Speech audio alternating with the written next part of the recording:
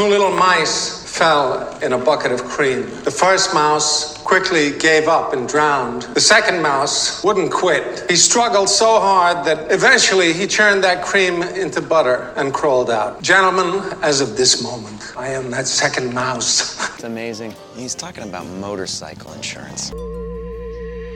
Now let's start the show. Step out of the cold. We come from the cold to the top of the globe. The pimps and what is my problem? The folks and the stones. Tell us to fuck off, please. What a stupid song. Yeah, I'm either gonna give him a medal for bravery, or I'm gonna have to escort him out myself. So. He's a brave man.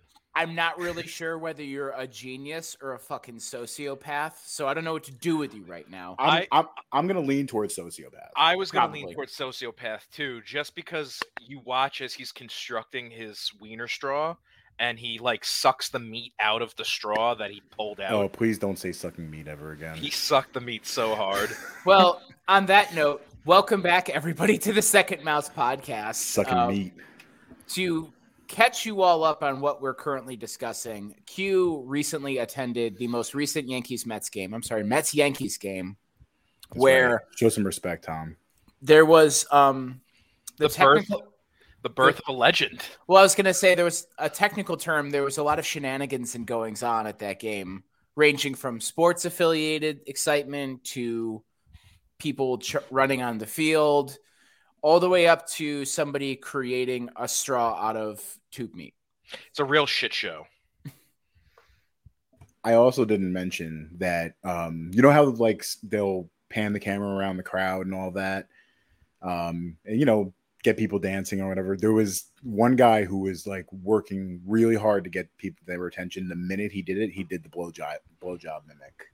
Nice. Immediately, and you saw so fast how it literally just cut away from him so fast. I mean, see, it's not original anymore, and every camera guy is watching for it, so they're just going to cut instantly at this point. Well, I mean, yeah, you could tell he was working a little too hard to get their attention. But Gatto, I was talking to Tom earlier, and we were testing out my mic and everything. I was telling him Side Talk was actually there last night. I saw people filming, and I saw like a big crowd of people like celebrating and like chanting. You heard the bing bong and your head turned. Yeah, pretty much. So as I'm walking away, I'm like, I can't really tell. I didn't see like Spider Cuz or anything, so I can't confirm that it was Side Talk, but like people were saying it was. But then all of a sudden, I got about, I don't know, maybe 2 blocks away, walking back to the car, and I heard "Fuck Trae Young." Fuck Trae Young. And I'm like, that's Side Talk. For sure. Yes. Anyway, let's go back to Glizzy Man here for a second. So for anybody who's not aware of this guy, they panned to a person looking like he was in a pretty good seat too. Glizzy Man. He took a straw and forced it through the middle of a hot dog, which he probably paid $15 for. At Yankee Stadium. He then proceeded to remove the inner part of it to turn it into a makeshift straw, and then placed it in his beer and used it as a salty straw. So, Tom, what is the recommended sentence for a person like this? Life? Legend. Gitmo. He's got to go to Gitmo, man. A black site somewhere in Lebanon. Got to get him out of here, man. Like that. There are things I'll allow at a ballpark that like you won't allow anywhere. Well, else. there was a couple at the Oakland Athletics game over the weekend that was receiving fellatio in the top deck. Very cool, very legal. Very illegal, by the way. Don't do that. But does it count if it happens in the top deck? Well, I think the good thing is that it happened at the Oakland A's game, and there's nobody at an Oakland A's game, so except for those two people. So not like there were children around or anything. No one really goes there. Yeah, and that upper deck is like 16,000 feet in the air, so it makes sense. But I don't know why, but my mind went to the economics of this whole scenario about Glizzy Main, where how much was that beer, Q? Ballpark it for us. I remember seeing a sign that was like $16 for so you got a glass of beer. So $16 glass of beer. Yeah. How much do you think it would be for a hot dog? You said $10, maybe $12.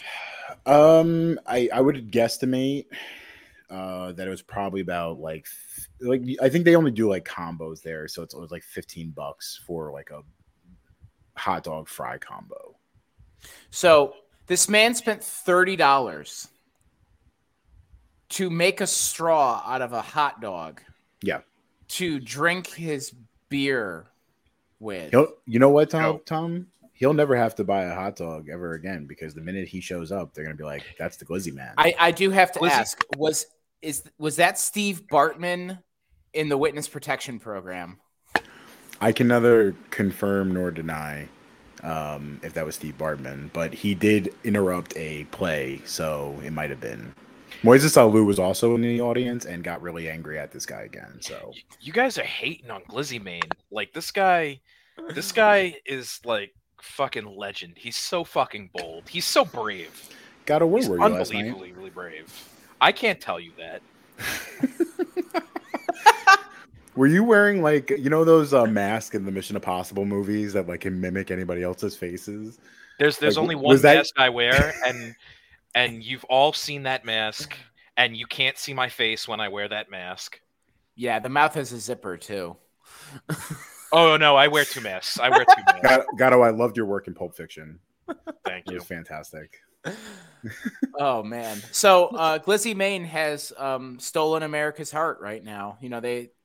He ripped it from the cold dead hands of Johnny Depp and fought Ron DeSantis for it, and he is now the toast of the town.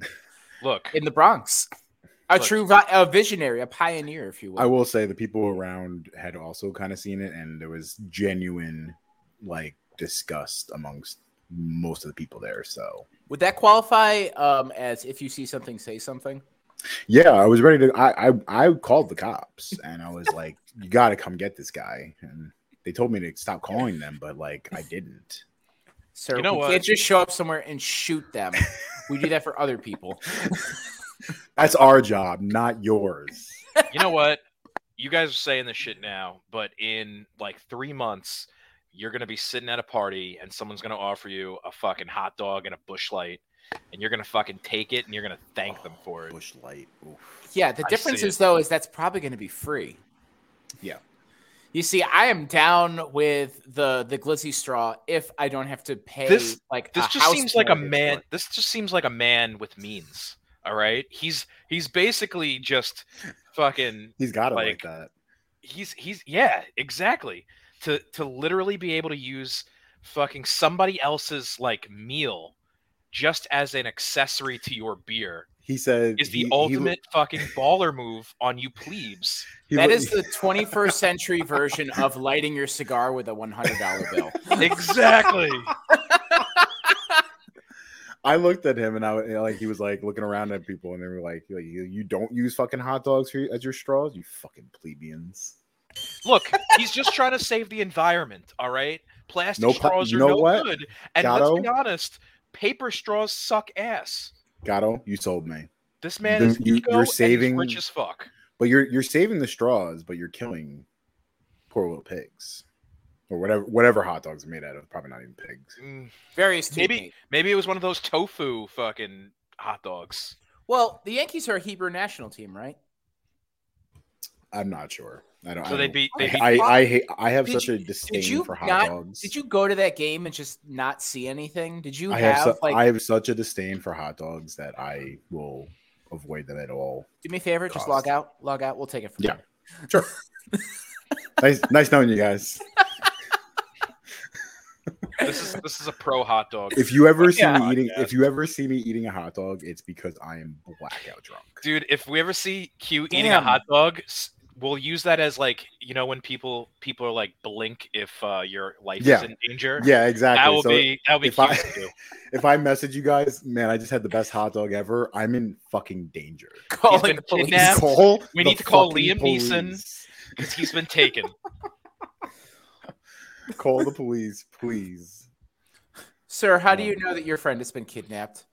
He called me saying how much he loved a hot dog. We'll send the SWAT team right over. We're on our way. He made reference to Glizzy eating. I was like, man, I really want a glizzy right now. They do use premio sausage though. They have like a sausage hero that they do also, and it's premio, which is a pretty good product. And I had It's premio. whatever. Fucking No, I mean semantics. like it's good. Premio. Oh, okay. I thought I was saying it wrong. So Um, what's This podcast is brought to you by Premio Sausage. Today. Thank you. Yes, the official Hey. sausage sponsor of the New York Yankees. Hey, listen, if you have to get something from the supermarket and you don't have like a butch like an Italian like deli near you, it's You go Premio. you or go home. premio all day. And I will say I've been eating like super healthy for the last like month, and I had a couple beers, and they have chicken fingers and garlic fries that I was like, it's gonna happen. So talk to us about your night on the town in the Bronx. Like, did you just go there for the game? Did you go eat? We went to the Dugout beforehand. It's a bar that's kind of, I would say, probably about a couple blocks away from the stadium. Hung out there for a while. You know, a lot of Mets and Yankees fans. A lot of obnoxious drunks already. And you know when you go to a Mets Yankee thing, and if you're in the bar, like you know who the drunkest people are because they don't wear any like Yankee or Met anything. Yeah. Like, so if they're just, he was wearing a polo shirt. This guy was wearing like a polo shirt, and that was it. Dude, that's just the New York alcoholic.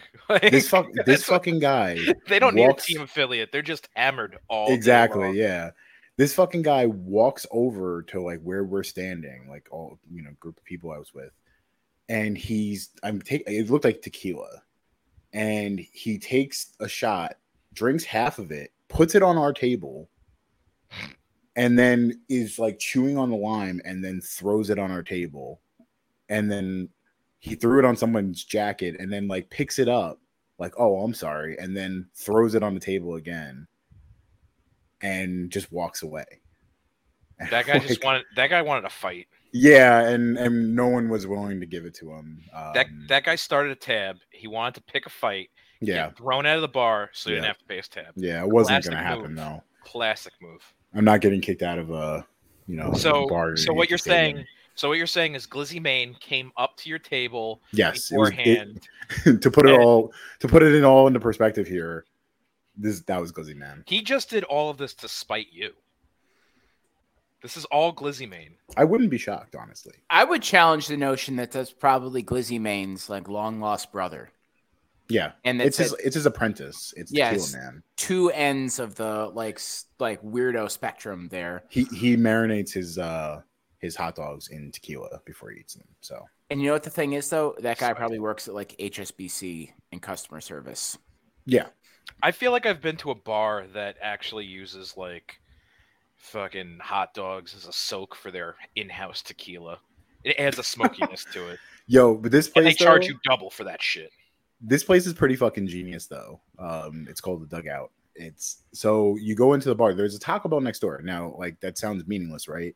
But you go into the back room, and there's a little window in the bar area, and you can order Taco Bell. Brilliant. It's fucking brilliant. One of the things I do like about around Yankee Stadium is there are a few awesome little gems like that.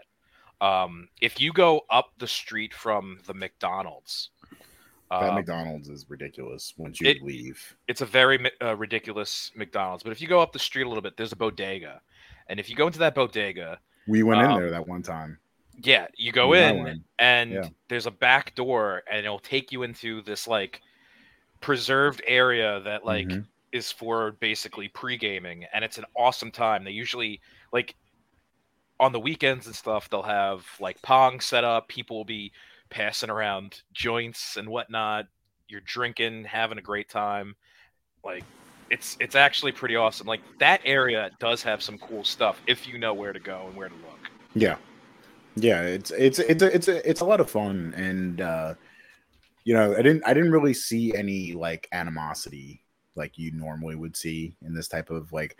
I remember 10 years ago I went to a Yankee Met game, and this kid was wearing a Red Sox hat and had a Pedro Mets jersey on, and I was like, he was jawing me the entire night, What and a I was tool. like so close to I getting into a fight at Yankee Stadium. I want to say you probably would have seen more of that if this game meant more to both teams, but both teams are kind of crushing it. Well, Yankees been in a little bit of slump, but they're coming out of it. They're I mean, they've been awful since the trade deadline, and their trade deadline target, Frankie Montez, has been an embarrassment.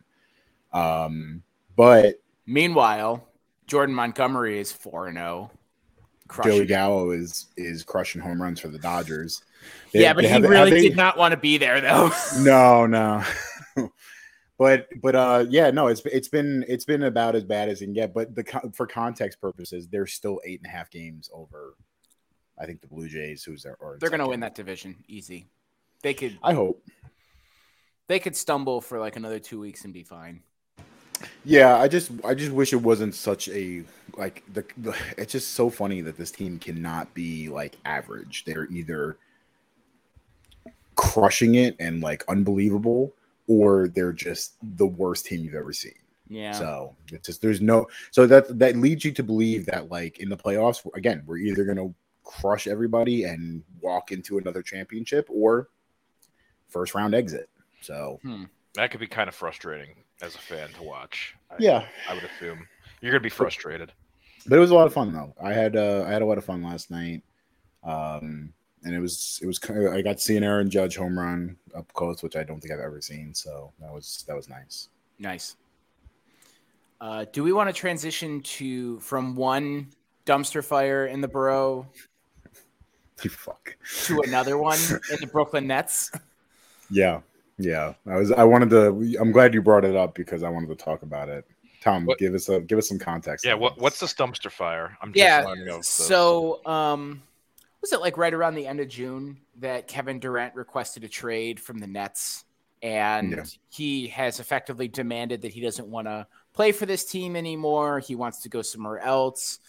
The trouble for Kevin, however, is that he signed a 4-year, $198 million extension last year that kicked in. Yeah, sorry about you.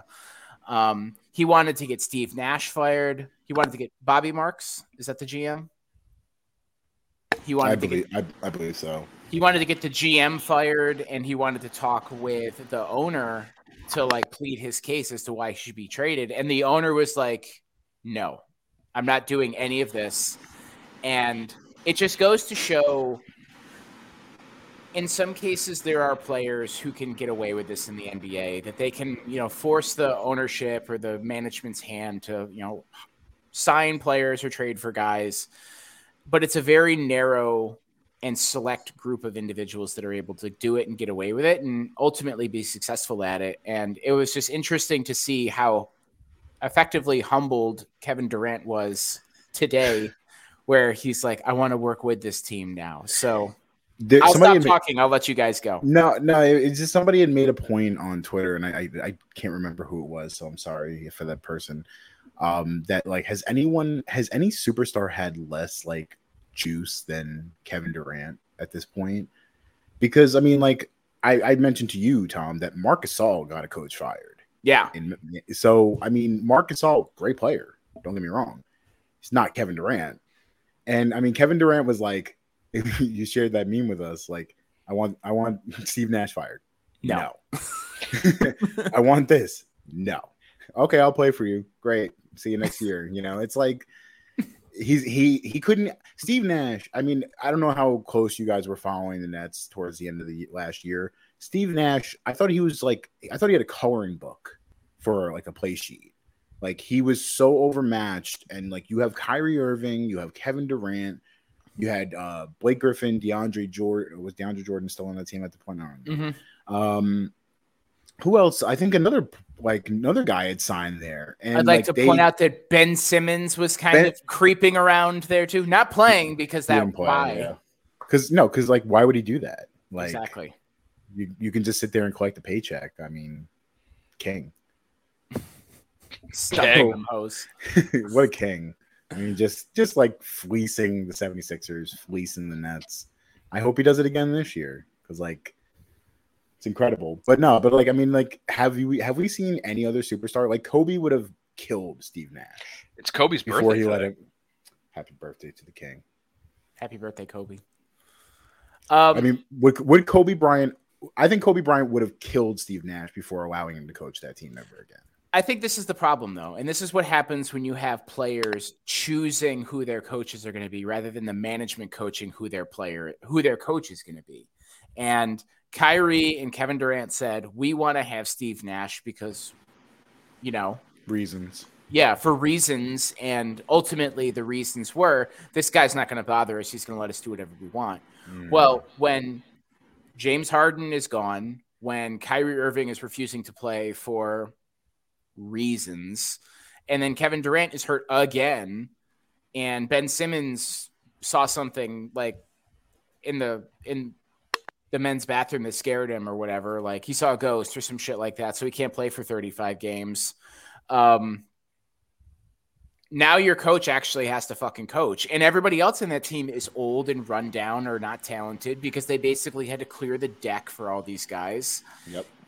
You're going to say something. Go. I would make the argument that like coaching starts even before you hit the fucking wood floor, in basketball. And the fact that you couldn't get these players to get on the court together, right there, you're already failing before you're even starting. So of course you're going to be doomed with whatever players you got left because you're letting all the other shenanigans off the court dictate how your game goes. You're never going to win. Surprisingly, whatever they did there. The thing is about this team, though, is they had so much talent on this team like 3 years ago. And they had a nice little run into the playoffs. Young talent, good team. They had a bunch of guys that they drafted. They were able to pick up some guys that teams didn't want. D'Angelo Russell being one of them. And I remember reading a couple of articles, like there's a really cool vibe and edge to this team. It feels like a college team because these guys are so young and they're willing to work with each other.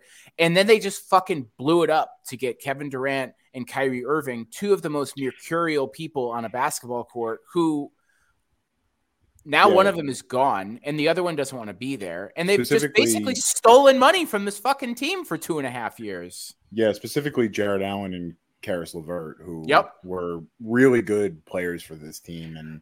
And now I think Jared Allen made an all-star last year with the Cavs. So. Yep.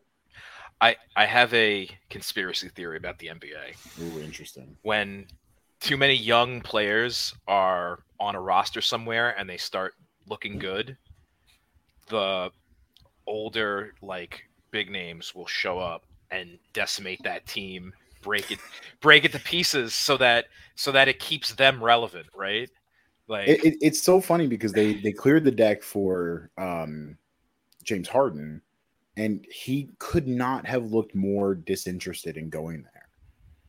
Yeah. I mean, despite the fact that you already had Kevin Durant and Kyrie Irving signed and all that, he just didn't seem into it. And I don't think he wanted to leave Houston.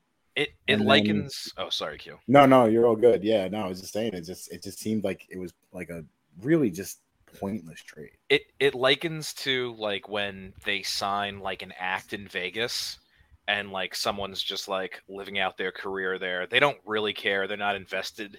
They've made all their money. Yeah, they just got like this deal at like, the Bellagio to do, 4 shows a week or whatever, and they're just going to live there and go to the buffet fucking before and after and just get filled up on fucking filet and lobster tail. I think you made a good point, though, Gatto, in the sense that whenever there are veteran players who are like at a star level or they're just starting to peak off, they'll look at a young team and say, I want to play there. And they'll like cause a commotion to get on that team, completely forgetting the whole reason as to why that team is good in the first place. And then like 3 or 4 of these guys get traded off of that team and then they suck. And they're like, well, this team's not any good anymore. No shit, Sherlock. In a lot of ways, the trade itself will cause a lot of that exodus, but also you can see like a frustration level with like a vet player who's looking at a guy who's like 20 years old. And it's like, why aren't you like mature enough and smart enough and like all this? Like, well, because he's fucking 20. Yeah. I do worry though that it's a little bit more nefarious as a money grab because by blowing up these teams, they stay relevant longer. and they get more contracts and last long as they diffuse the young talent amongst the league. Well, I And mean, that's- if the roster is full of young guys, like league minimum deals and like, early draft pick deals, they're still pretty low in terms of how much like money they are throughout the years. So it gives that individual a lot of flexibility to come in and demand $28-29 million a year, because there's cap flexibility there versus a team that has veterans on it and there's not a whole lot of room to move. I would take the risk and honestly just pay the younger guy every time. Like, they might not pan out in the end, but like, they're still younger and they're still in that system to begin with, right? I would agree. It just, I don't know. I think that's just a problem across the NBA, though, is there's just a general unwillingness to be patient with, one, players, and two, coaches. And the shelf life for coaches seems to be like 2 years. Yep. And the shelf life for seeing how good a player is like 2 years. And I think that's starting to change a little bit with the G League. And you see more guys coming up and being productive, but you have these guys, you have players coming out that are 19 years old and they've played professional basketball for a very brief period of time. They played college basketball. Let's say they played at Kentucky. They're playing SEC opponents, but at the same time, they're still playing goons. And not everybody who plays on the Tennessee or Florida or South Carolina team is going to the league. Shit, maybe one of those guys will. So yeah. I think more than any other sport, there's less time that's given to these guys to develop. And it's unfortunate because some of these guys have real talent. They just can't get on the court or get the coaching that they deserve. But then again, I don't know how much like actual in-game coaching is effective for players. I think it's more of like the learning and development and the training side of it that really, where it really matters. Yeah, I wonder if, a big part of even making it into the NBA is that you're so refined already that it's not so much coaching as much as it's managing, right? I would agree. So I 100% agree with that. Yeah, I don't know. It's Tom, I wanted to get your thoughts for a second. This situation with the Knicks going on and Donovan Mitchell. I think the Knicks are playing it well. I think the Knicks are playing it smart. They apparently, the recent offer that they threw at the Jazz was Evan Fournier to make the contracts work and everything like that. And who cares, right? Yeah. Obi Toppin, and then 5 picks. So I think it would be the 3 whatever picks that they already have, like the Milwaukee 2025 pick, and like I think they have a Detroit pick and a Washington pick. And then I would guess 23 and 25 unprotected. Obviously the Jazz are like, no, because they got 4 unprotected picks for Rudy Gobert. So, but the Knicks clearly understand that they are the only team that has the necessary ammo without a third team involved to just get Donovan Mitchell. Like any trade that they take from any other team will be less than, based upon the amount of ammo. The only other team that has more ammo than the Knicks right now is the Thunder, but obviously the Thunder in a rebuilding stage are not going to go after Donovan Mitchell, so it's not going to happen. So really, it's either take a worser offer or take the Knicks offer, pretty much. And I think it was they were saying on ESPN the other day they like 95% of the league expects that Donovan Mitchell will be a Knicks soon. What is the most you'd be willing? Like, are you willing to part with a guy like Grimes or IQ or Obi Toppin, even in a combination? What is your limit as far as what you would give up? I don't want it. I don't want him. You don't want him at all? No. Because he ultimately does not solve the point guard problem. Well, they did sign the kid from Jalen Brunson. Yeah, they signed Jalen Brunson. Right. But Donovan Mitchell plays point guard in Utah. And he is not a passing point guard. That's the problem that they've had for a very long time, is they don't have a guy who is able to distribute the ball and be okay with it. Like when this team was really good, they had really smart, really capable point guards who were not really concerned about filling up the points scored side of it. When it was, I mean, Raymond Felton when he was there the first time. He had a great run for Right.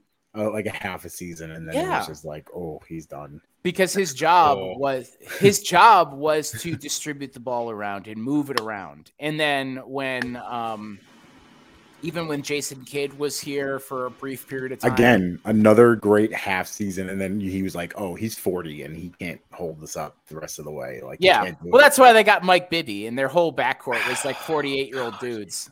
Is it just that like New York life is twice as fast as anywhere else? So like half a season. It's a New York minute, season. Baby. Well, I mean, for Jason Kidd, Jason Kidd literally retired after that season and coached so the following year. So you can tell how like out of it he was at that point. How many crazy cocaine parties he was going to on exactly. regular.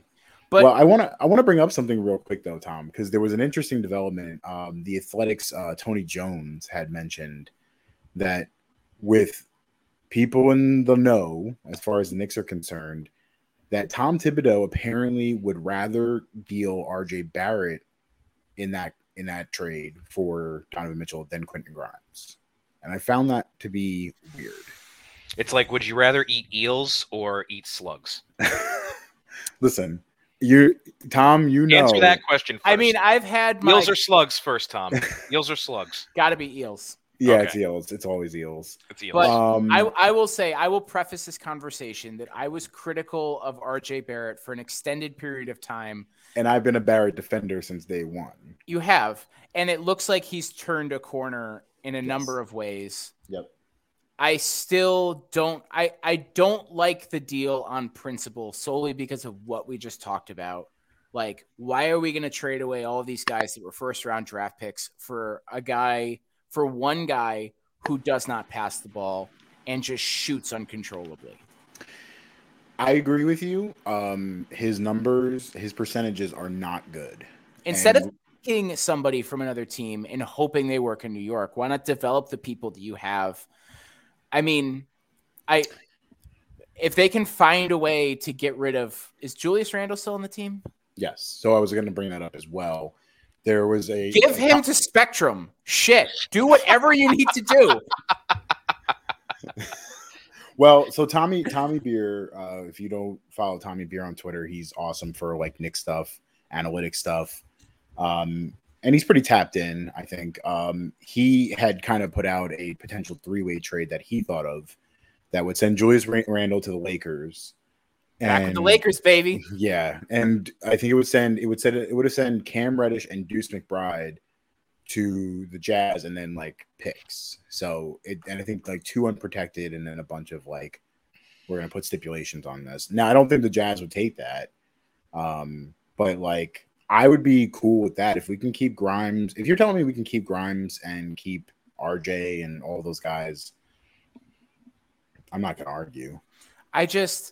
I've seen this go down so poorly for the Knicks so many times where they trade for somebody and it doesn't work out. They trade young talent, unproven talent to a team where the team basically fleeces them. I mean, even with Carmelo, I mean, like, listen, nobody from that Carmelo trade, other than Jamal Murray, who they drafted with one of our picks. Mm-hmm. They haven't really worked out. None of those guys worked out. I love Wilson Chandler, I love Gallinari and all those guys, but like they never ended up becoming superstars or anything like that. No. But like that team, which was playing well under Mike D'Antoni, you got rid of those guys, so the depth was gone, and then you're adding Carmelo, who was just like, I'm gonna ISO in a game in an offense that needs ball movement. It just was like a death. It was just a death note added to it. So here's my other concern too: is that this would make more sense if this team won 55 games last year.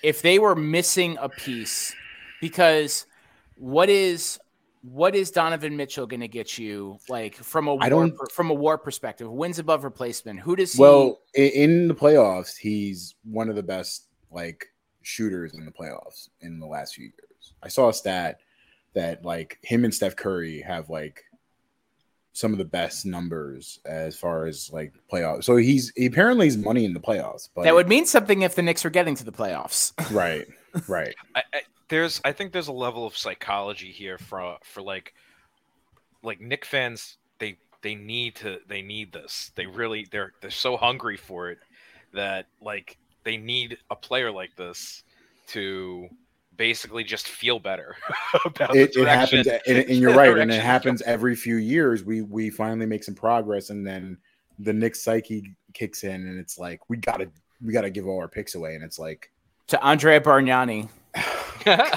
they traded a first round pick for Andrea Bargnani. They traded a lot of picks away for him. The son of P.T. Barnum and Bailey, former first overall pick, Andrea Bargnani. So who's now a DJ? Isn't he a DJ? I was gonna now? say I thought he did opera. I think I believe he's a DJ now. I think he's got the voice for it for sure. But my thought is like it took as an example. I'm not saying this is the rule. It took Steph Curry, Klay Thompson, and Draymond Green a couple of years to get acclimated to the league and get good. I think it wasn't until Curry's third year where he really like started to become the Steph Curry that we know now. Right. And it took a coach to be able to get them there. I don't necessarily know that Tom Thibodeau is that guy. Tom Thibodeau might be a bridge to that guy. But I think if they give up on the young talent now, like I'm almost all they the way go right out back on to where they Tibbs. were. I'm almost all the way out on Tibbs because of how much he was playing Alec Burks over IQ last year. Yeah, not ideal. I think a lot of people, like I had a lot of respect for Tibbs for a long time because of what he did when he was in Chicago and whatnot. In Boston. Yeah. And at the same time, I'm like, but what did he really do? Like he's also known for running his star player into the ground. If you remember Derrick Rose, when he tore his ACL, was a game that they were winning in, and there was 1 minute left in the game, and he had Derrick Rose on the floor. They were up by like 12, I think. I didn't remember a player until like Zion or Anthony Davis that had as much like clout coming into the league as Derrick Rose. Like everyone was like, this guy is the man. Like he was the consensus number one pick. Like him and Joakim Noah. Yeah. Yeah. And I love that Chicago Bulls team. Like I love that team. I really like Luol Deng on that team. Well, because it was the same time in which LeBron went to Miami, and Joakim Noah was always perfect for a soundbite. It was like they're just all Hollywood, and like they just want their championships handed to them, and like you got to come through us first. Who else was on that team? Boozer. I think Carlos Boozer, yeah. Boozer. Definitely Taj Gibson. Taj Gibson, yeah. He was a Thibodeau favorite. Ben Gordon, too, was he on that team? I think so, yeah. I wonder if the problem the Knicks are having is the same problem Tom mentioned earlier of the patience level 2-year thing.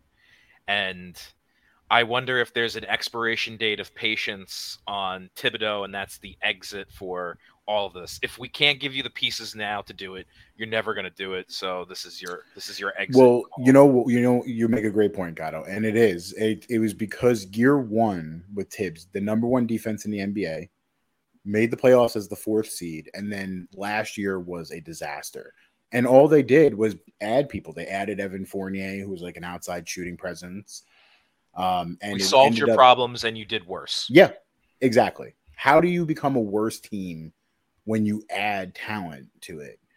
And that was the question. And then all of a sudden you're seeing like Derrick Rose gets hurt, and then Alec Burks, who's a off-ball 2 guard, is playing point guard, and he's not a point guard.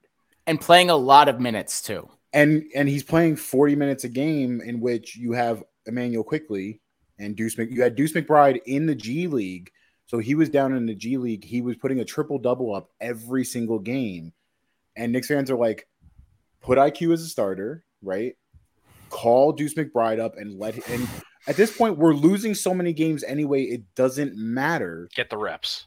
Get the reps in and let them see if. And then what happened at the end of the year, Tom? IQ's putting up triple-doubles. Obi Toppin scoring 30 points a game. And it's like, maybe we would have. Now, granted, it was bad teams, and we would have. And, a lot of teams were resting their starters. But, like, who knows? Maybe we would have maybe we went on a run with these young guys, and we would. Reps matter. Reps matter in the NBA more than any other sport. Not only that, if you got nothing going for you and you get something going, that Yes. momentum lasts as long Exactly. as and that is sometimes all it really takes. It's not so much even a matter of the talent or the skill, it's a matter of the momentum that you've developed. I will also say So too, frustrating. Knicks fans are so fucking starved for a moderately mediocre team. They would go and watch like a 41-40 team or a 38-44 team. Knicks Now, fans are so thirsty they will literally suck a beer through a glizzy. So I want to pivot for a second, Tom. I want to ask you a question about your Washington Commanders. So it was just reported that Chase Young has been placed on the reserve PUP list, and he's going to miss the first 4 games of the season. Now, pair that with he got hurt last year. He only had a sack and a half through a bunch of games. Are you worried about what Chase, like, is he trending towards bust with you, or are you more hopeful that once he gets healthy, he'll be starting to hit his peak? Personally, I'm more bullish on him just dealing with a lot of the classic NFL kind of injuries. And keep in mind, like, I'm not, again, not the rule, more of like an example, but TJ Watt or JJ Watt was also hurt for a lot of his career as well and was still dominant and able to make plays. I would be more concerned if like it was another season that was lost, but I think injuries are so. Did they say how it happened? I didn't watch the Chiefs game. Was he involved in that? He tore his so it was actually against the Bucks in November. He had tore his ACL and MCL, which is so he's coming back from an injury. That's a tough 9 one. month. Yeah, and that was what Saquon had 2 years ago. So the year you come back, it's always actually like you're not 100%. So the way that I would define success for him this year is if he's able to play the remainder of the games and be a distraction and let the other guys on the defensive line and the linebacking core really try to like eat up a lot of like one side of the offensive line or just cause chaos, cause problems, make people have to move around. I mean, I think this is probably a 6-11 team to begin with. So I don't think they're going to be losing a whole lot with him not being there. I think the defense for Washington is usually never the problem because they always hire fucking defensive coordinators to be their head coaches. The problem is defensive always coordinators, defensive attorneys. Yeah. Yes. That would hurt my feelings if I didn't agree with you. The problem is the offense is historically always shit. And, you know, they have an offspring of Norv Turner who's calling plays. Like, I mean, I guess that's cool. Good gimmick. But there's no juice around this team, or at least there's not any that I've been paying attention to. Carson Wentz is blah. Honestly, if they know this team's going to suck this year, just play Sam Howell. Like, I've seen Taylor Heineke. I've seen Carson Wentz with his big stupid face. Play the guy who has played a majority of the minutes in the preseason. And I mean, looking at his stat line from the Chiefs game, it was decent. Like, let's fucking go. I've try it out. I've been watching a lot of his reps, and were they hate watching? I liked Sam Howell a lot coming out. So it was bittersweet when I saw him going to the commies because I was like, the worst possible, and also getting him in the 5th round was like disgusting. They stole him. So you know, for me it was kind of tough, but like he looks good though, and I think you make a good point about that. Question about Chase Young was the fact that they put him on because the injury looks like it's worse, like his healing is not good in comparison, or is it that he hasn't gotten fully back up the step? And I think it's wise for them to take this move of, if he's not near 100%, let him sit for a month anyhow, because if you had him starting but you weren't playing him much, it's just causing controversy because that's all they're going to fucking talk about, especially if you're losing games. I would, I would agree with you on that one, Gatto. I think if this was a playoff team, there'd be like a greater push. And I'm afraid of that because remember the last time they had a first overall pick or a first round pick, effectively forcing their way into the starting 11, which was RG3, post ACL injury, wanted to play, demanded to play, played, was horrible that year because he wasn't healthy. So, I mean, I don't blame Washington for taking the slow walk approach. And honestly, I feel like the NFL is such a league of like going on a run that the first 4 games could be like they could end up 1-3 and then finish 10-7 or something like that, and then squeak into the playoffs. Or I think if they were a competitive team, I think there'd be more of like a push for Chase Young to play, probably internally too, but they're going to be booty this year, so I'm not really worried about it. Speaking of teams that will be booty this year, Gatto, you watched the Giants game like I did, and Tom, yeah, I want to get your advice on this, Tom, too. I'm not sure if you saw, Tom, the block on Kayvon Thibodeau that resulted in a sprained MCL. Everyone thought for a second that he's got a torn ACL. I was very happy when I heard that the card had came out and that he had basically waved him off and said, no, I'm fine. I'm walking back. And it just ended up being sprained. Everything's intact. So the blocker in question was tight end Thaddeus Moss, son of Randy Moss. He's Thaddeus Moss, yes. Former LSU Thaddeus Moss. During the Joe Burrow. So did Kayvon Thibodeau just get mossed? He got mossed, yeah. You got it. Damn. So there's been a lot of back and forth about whether or not it was a dirty block or not. And Gatto, I want to kind of start with you, and I don't, again, we played football at high school level, so we're not, aficionados here, but I think the eye test is pretty easy when we can kind of tell whether or not something's dirty or not. I do want to clarify that it's not an illegal block. No. So what do you think? I think it's incredibly bad sign when that's the type of block you're trying to take in a preseason game, because that kind of like, this is not for keeps. This is not an important game. This is to get reps, to get that, get some real hits in before the real pressure is on, right? And if you're planning on taking blocks like that through the season, you're going to get burned 9 times out of 10. Yeah. So I think it's just a incredibly unathletic way to solve your blocking problem, especially in preseason.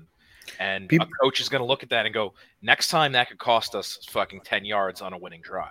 People have defended Thaddeus Moss, saying that he's trying to make a roster. He's not a guaranteed roster spot on the Bengals. I don't know he's trying to make a play. I don't know if that's actually going to make you a spot on the roster, because diving at somebody's ankles, anyone could fucking do that. Pay me $1 million, I'll fucking dive at anybody's ankles. That's not a fucking We've problem. had it done. We've had it done to, we've had teams do that. Pretty much go for your knees. Yeah, and honestly, it's such a very fine line between that and an illegal chop block. Yeah. What he did, especially. That, like, I guess if the play is called that way, then he did the right job, but it really... So Carl, I want to, before I get your opinion on this, I think Carl Banks, who does, former Giant and obviously does the radio broadcast for them, he made a great point, and he said that it was, quote, not a dirty play per se, it was a dirtbag play. And I think that kind of puts a perfect sentiment on it. Like, yeah, it's legal, but you could have went right for his torso. You could have went right into his solar plexus and like knocked the wind out of him. And I think that would have been a better block. You want to make that team. You want to make that team. You're worried about making that team. You fucking pancake fucking Kayvon Thibodeau up high, and you show that team why you should be on that roster. And he doesn't even have. I don't think he would be able to pancake Thibodeau, just being honest. But like, how great would it have been though if you knock him back. Like, you don't have to knock Kayvon Thibodeau out to get a roster spot. You would be able to just you make knock him him back. essentially ineffective during that play, and you've done your 100%. job, Exactly. whatever it is. Perfectly said, And you yep. don't have to resort to taking him out in that sense. Yeah, I Tom? agree on that. So I agree with all of you, but for the sake of the argument, the question that I have is, what was Kayvon Thibodeau's response to that block? Like, what did he think? He hasn't commented on it, and Okay. smartly he hasn't.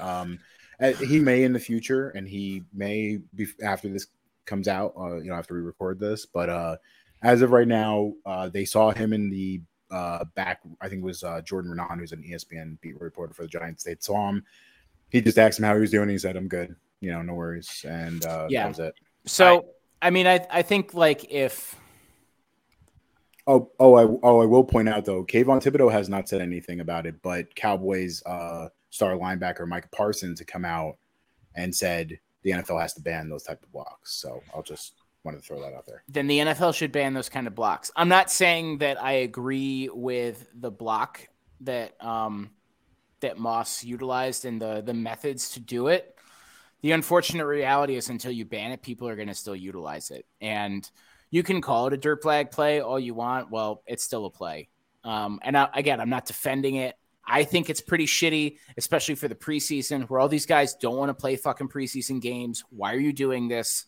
I get that Randy Moss's son is trying to make the team. I think there's better ways to make the team than doing some shit play like that. Like, you could probably catch a pass down the field, catch a touchdown, like do other things that will like be actually beneficial to the team than having the fucking golf cart come out and pick up the number one pick for the Giants and take them off the field before an official snap is even played. So all that to be said, like if the league and the players are that upset by it, then the league and the players should act on it and ban that shit. It's pretty easy to spot, right? It's not like somebody reaching underneath the jersey in middle of a scrum or when the offensive and defensive linemen come together. These are pretty clear cut. Like, you don't need to instant replay that shit. When everybody sees it, everyone knows it. Yeah. Like sucking beer out of a hot dog. Exactly. Gatto, I want to talk about Kenny Golladay for a sec. What a hunk of shit. All right, Tom. No, I mean, listen, man. I'm not far away. Listen, it's preseason, and I'm willing to ignore the struggles in a preseason game. And it's gonna at the end of the year, I'll make my assessment on the Kenny Golladay contract. But while we're kind of reviewing, right? So there's been a lot of back and forth about what's wrong with Kenny Golladay. He did have a surgically repaired hip the year before he signed with the Giants. He was out most of the year with the Detroit Lions. He did come back for a little bit, but kind of was hampered. There's been sentiment that apparently maybe his hip is never going to be 100% again, and he may be hampered by that. If you remember in Detroit, he was a deep threat, made a lot of big plays. But then again, Matthew Stafford has a way of making receivers. So there are some people who have argued that he's a bit of a kingmaker. Yeah, he's a kingmaker when it comes to receivers. Now, Golladay signed a pretty sizable contract, 4 years, $72 million. He had 0 touchdowns last year, but I think we all excuse that last year was a dumpster fire under Joe Fudge, so we just kind of forget it. He comes in this year, and there's been talk about him kind of dogging in practice, and I'm of the mindset that when it comes to a receiver, you want to get as many full speed reps in practice because it's the only way to, simulate actually beating a corner or a safety over the top, right? You can't simulate that any other way other than in practice. And he just looks like he's just kind of taking it easy. And if he shows up on Sunday and gets 10 catches for 100 yards and a touchdown, I don't care. But ultimately he hasn't produced. So I think my main question is, where do you, I was wondering where the question was. Right. I'm just trying to give some overview here because I think it is important because I'm not sure exactly what's wrong with him. Your level of concern, where is it right now with him? I mean, my level of concern is specifically that like I don't know if we have any pieces really for like an offense to really work with here. You know, like I like if we're going to talk about underperforming, like we could talk about Saquon not having great years since he's come back either and underproducing, which, you know, again, like that goes back to the fact that we had Joe Fudge and, you know, McAdoo was not a good head coach. Jason Garrett. And yeah, Jason Garrett Fucking was librarian. most liked guy with the least amount of I guess I can't even say football talent, but like yeah, just like, you know, he's apparently a hit at the golf tournaments and what has you, but he's very well liked amongst a lot of people. Yeah, but like that's where it kind of ends because he's just not a winner. He couldn't do it with like one of the fucking most godly football teams in the Cowboys. Like, you're not going anywhere and making that happen elsewhere. Yeah, I think people forget also that like they stripped him of playing calling duties like 5 or 6 years before he got fired. Yeah, it's I don't know. It was there's just altogether a lot of bad decision making there. Maybe deliberately. Maybe this was the Giants pulling a Dolphins. Who fucking knows? I just like, is Galladay responding to like? I mean, let me first respond with this. Is that I think like just from the logical point of that, if you do have surgery on your hip, it will never be the same again. Just for the sheer fact that they had to do something to fix your hip, right? Yeah. So it was in a lot worse of a way, and they've tried to do as much as they can to make it better. And I know they've come a long way with hips, but I don't know, like that's something for like a 70-year-old person. They've come a long way with hips. For someone who's on a football field getting, you know, slammed into the fucking turf on a regular basis, totally different story. I will say he's the most veteran receiver on that team right now. Yeah, for sure. Yes. Yeah, yes, by a lot. Yep. Because I would say he's the top receiver. He's the top receiver. He is listed at the top. He is listed at the top of the depth chart as far as it's concerned. But yeah, the problem also is like, I don't, you know, in that preseason game, his name did not come up at all. And the funniest thing is that they said he had the best week of practice he's had, and maybe as a Giant. And he played like 21 snaps, 0 targets, nothing. He was invisible the entire night. And Colin Johnson, who is I think it was like a late round pick that they picked up off waivers. He's like a 6'6" receiver. Looked quite good. He's looked really good throughout the preseason. So he kind of plays that X role that Galladay does. I mean, again, you got your veteran. And yeah, real quick. You got your veteran, and you don't really need to get him the looks before the season begins as much as you need to get the looks for the other guys. True. Yep. So there's always that, you know. Yep. I'm not saying I'm like tolerant. You're expressing a little optimism that maybe when the season gets started, he might come on. I mean, I'm not picking him up for my fantasy league. I'm not either. Yep. Tom. I hear your concerns as Giant fans. I want to point out 2 things, though.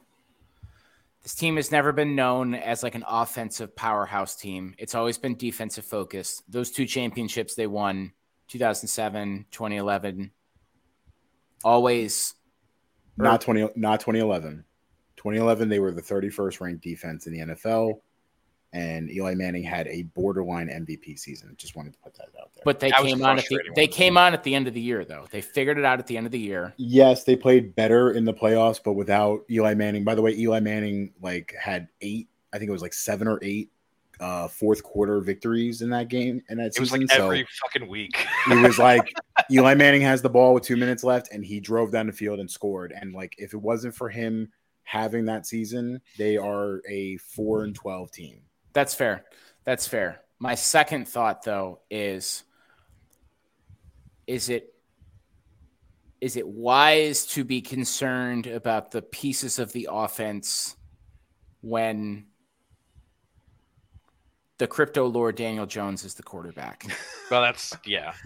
I think that's my general concern in the sense that like Kadarius Toney, I'm actually kind of a big fan of him because I think that he's got a ton of potential. Young Joker. Yeah, I think he's got a lot of potential on the field, not in the recording studio. I not sold on that yet. I've also liked Sterling Shepard too from kind of afar. I think he's I hope he can come back healthy. I always love Shep. He's the most, by the way, most veteran player on the team. Right. He's been with the team the longest, which is crazy. He's a really nice like complementary piece on offense. Yeah. The problem I think though is you really can't grade any of this. You can't grade this team properly because Daniel Jones is the quarterback who's running the show right now. And he had some moments in that most recent preseason game that, I guess wowed the income reports. He looked good. And I will point out that my biggest issue with Daniel Jones has been his inability to read the field and to go through progressions. And a lot of times he will hyper focus and like stare down his receiver. And the one thing I've been seeing this preseason is his head's moving from left to right and right to left. So it means he's going through the necessary progression. So again, whether or not that will translate into season is doubtful. But so to my point, if Daniel Jones figures it out, you'll have a pretty good litmus test of whether Kenny Golladay is for real or not. Agreed. If Daniel Jones is completing passes, throwing touchdowns, playing the whole season. And Toney, Sterling Shepard, and even Colin Johnson is able to get into the mix. And the tight ends are able to play effectively if Saquon is catching balls out of the backfield. But Golladay is not.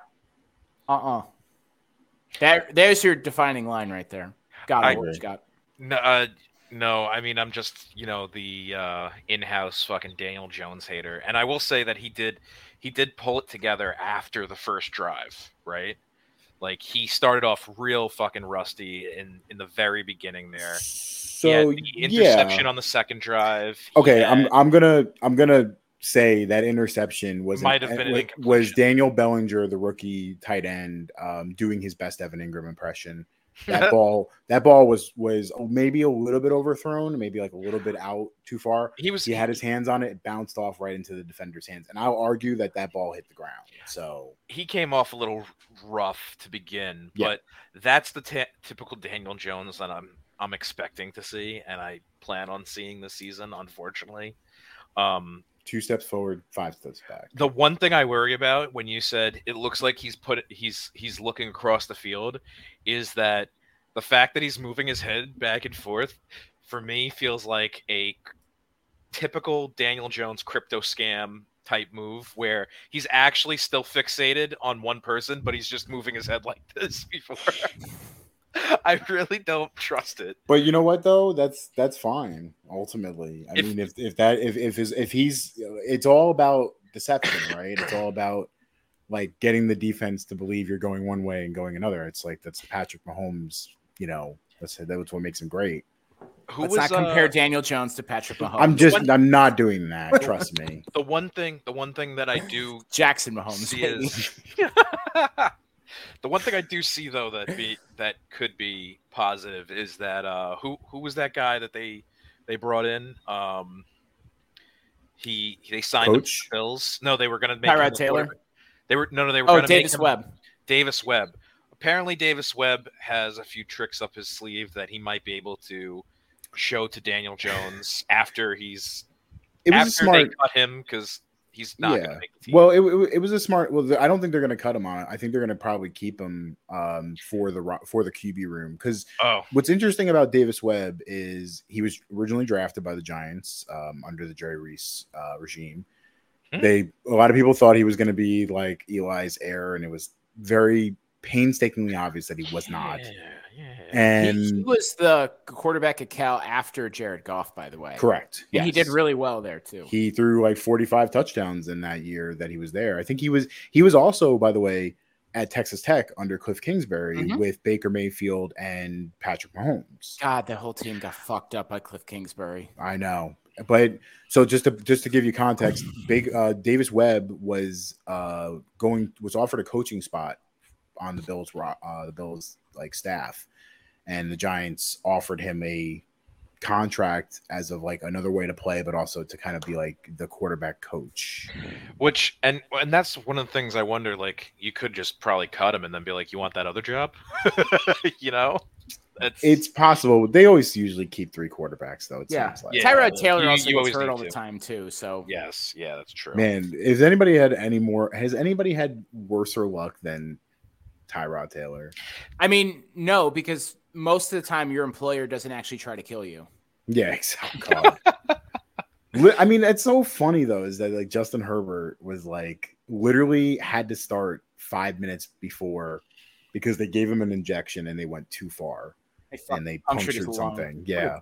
Dumb. And then Herbert steps in 5 minutes, like, okay, I guess I'm playing today, and then just lights people up. Yeah, so that sick. sucks for Tyrod Taylor too, because I like him. I think he's awesome. He's great. I loved him when he played at Virginia Tech too. I thought he was the real boss there. But I want to like cap this conversation off with. So let's say, for the sake of argument, that Daniel Jones is named the starter with no hijinks. What is a year that Daniel Jones, and let's do 3 categories: touchdowns, passing yards, and completion percentage. What is a good year for him that allows him to stay for year 5? I think if he can match his rookie numbers, which is 24 touchdowns, 12 interceptions, 2 rushing touchdowns, and like 3,800 yards, whatever it was, without the fumbles, like take the fumbles and like put him down to like 2 or 3. But like more importantly, he has to show that he can control the offense. That's the most important thing. Yeah. Gatto, what you got? It really is the turnover number is the big thing for him. Because, I mean, no one's expecting high power out of this offense anyhow. But if they're able to stay on the field longer than a set of downs, that would be an improvement. Because last year, and granted, I don't think we're going to have as much trouble with that, because one of the pieces Daniel Jones might not have had was the coach, and he's got a coach in Brian DeBoer that will make good play calls. I saw the difference in the play calls already, and I was like, oh, that actually makes sense to do that. And like, it felt run blocking good. Looks real good too. So Bobby Johnson, the O-line coach, has done a really nice job. They've been decimated. Their top 3 centers are all hurt. Yeah. The guard who was playing like an emergency center got hurt. The rookie guard got hurt. The one tackle that they signed had to retire because of a neck issue that he previously had. And yet they were running the ball down. They were running the ball down the Bengals' throat the entire game. So I was impressed with the holes that were being opened and the push the front line had in that preseason game. Granted, it's preseason, but still. It's a credit to Joe Shane, though. He did a nice job filling depth. So he got a lot of depth on that offense. Max Garcia was starting at center, and he was a Pro Bowl alternate a couple years ago, and they got him on a cheap deal. So, dude, looking at that alone was night and day. That ultimately increases my confidence, and I think it bodes well because Daniel Jones doesn't feel the burden of actually having to make the play every third down, because we can have maybe a semi reliable running game this year. And I think this would be, if this is a year for Saquon to prove anything, it's going to be this year. He's got to do it this year. I think that's the one piece we haven't talked about, and he needs to prove it this year more than even Galladay. They wanted to trade him. Yeah.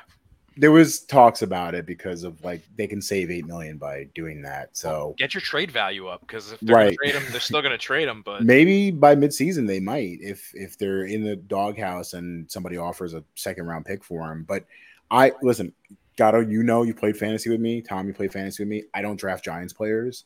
I will draft Saquon this year if he's in a good spot, because I think he's poised for a really good year. I draft him over Christian McCaffrey. That's a fucking bold take. I don't know about that, but Christian McCaffrey is a guy who's perpetually ankle injured. I mean, Saquon's not exactly a picture of perfect health either. I get that, but I think he also has the build too. And he had, before before that season where he got hurt, he had 1,000 yards through 13 games. So he's also running north-south this year. So yeah. Baker got named starting quarterback for week 1 there. He did. What are we thinking the plays are going to look like with those two? Actually, it could be very productive with the two of them. Ben McAdoo is offensive coordinator, by the way. Okay, never mind. Short passes. Got to be short passes. People shit on Ben McAdoo, and he was a terrible head coach, but like he did make Eli Manning look pretty good late in his career when he was also with the Packers when they were pretty powerful too. I'm just saying. I'm just joking with that. It's McAdoo. He was a terrible head coach because he just couldn't. Again, being a head coach is more than just calling plays. It's like it's controlling. Getting your hair cut.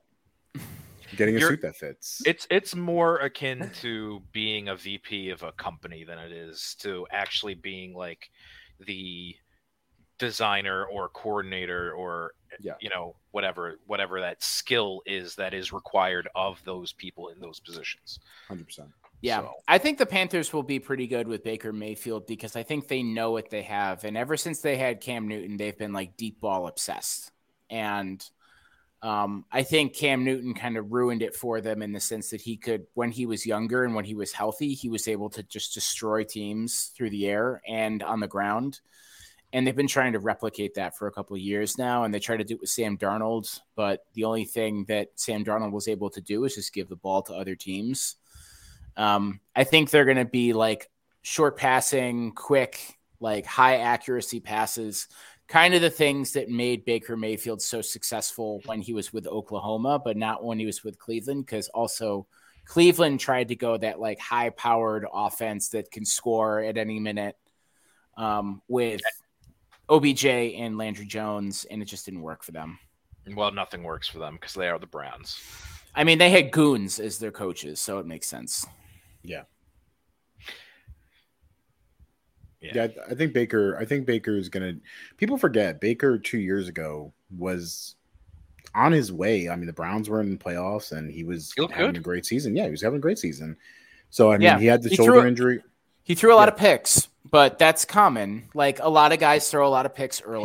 He's a gunslinger, though, too. He's like – that's kind of his makeup is that he's kind of – I'm not comparing him to Brett Favre, but he plays with that same abandon where he'll make an amazing throw, but he's going to throw a lot of picks. I was going to say, too, like Drew Brees and Peyton Manning threw a lot of picks early in their career, and they figured out how to do it. So did Mahomes. Exactly, yeah.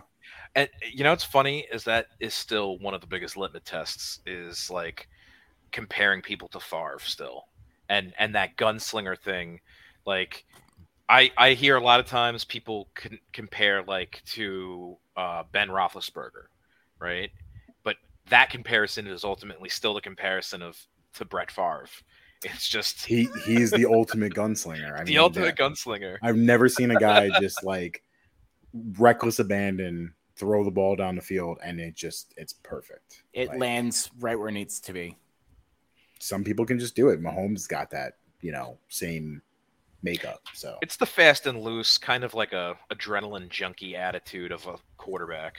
Yeah, it looks like he's just like it looks like the game is just slowed down for him because he's like I watch Mahomes run sometimes and it's like he's not fast and then he's like juking guys out of their like he's again not super athletic. It just works for him. So yeah. So we can move on to another topic. Yeah, we can do that. Let's talk about gematria calculators. What the hell is that? Dude, gematria is like I'm shocked I'm bringing it up to you. Gematria is like some sort of mathematical numerology shit that the QAnon crowd is huge into. Oh my god. And so they'll take phrases, they'll take like numbers, and they'll put it into these like apps that are these gematria calculators, and it will spit out like a reversed code or something, like a hidden message like in the fucking numbers. Basically what they've done is they've I would call it like the observer like effect on a set of numbers, and then they've just twisted it to like meet their bias confirmation about something. It's fucking wild. Yeah, I've also realized, like, I've been listening to a lot of Fever Dreams, and like they talk about the fact that like I didn't realize how much of an element of the QAnon thing is that they actually believe that when the Great Reset happens, which is like when Q takes over and all that, that all credit card debt's going to be eliminated. So a lot of it could be that they actually just are people who are in massive debt and like need something to believe in, that like that's going to be the thing that saves them. It's just so wild, man, because like they have all these fucking weird fringe beliefs. Like you saw the article too, right? About the $120,000 like TV systems. Yeah. Oh God, we got to talk about that. God, I need to talk about that because we are making a mistake. So so Will Summer was talking about this on Fever Dreams. Gatto, you had shared the article. Apparently, it's a new form of therapy that the QAnon crowd has gotten into. That they basically believe that if they just sit in front of a bunch of like monitors playing what equivalents to like what static.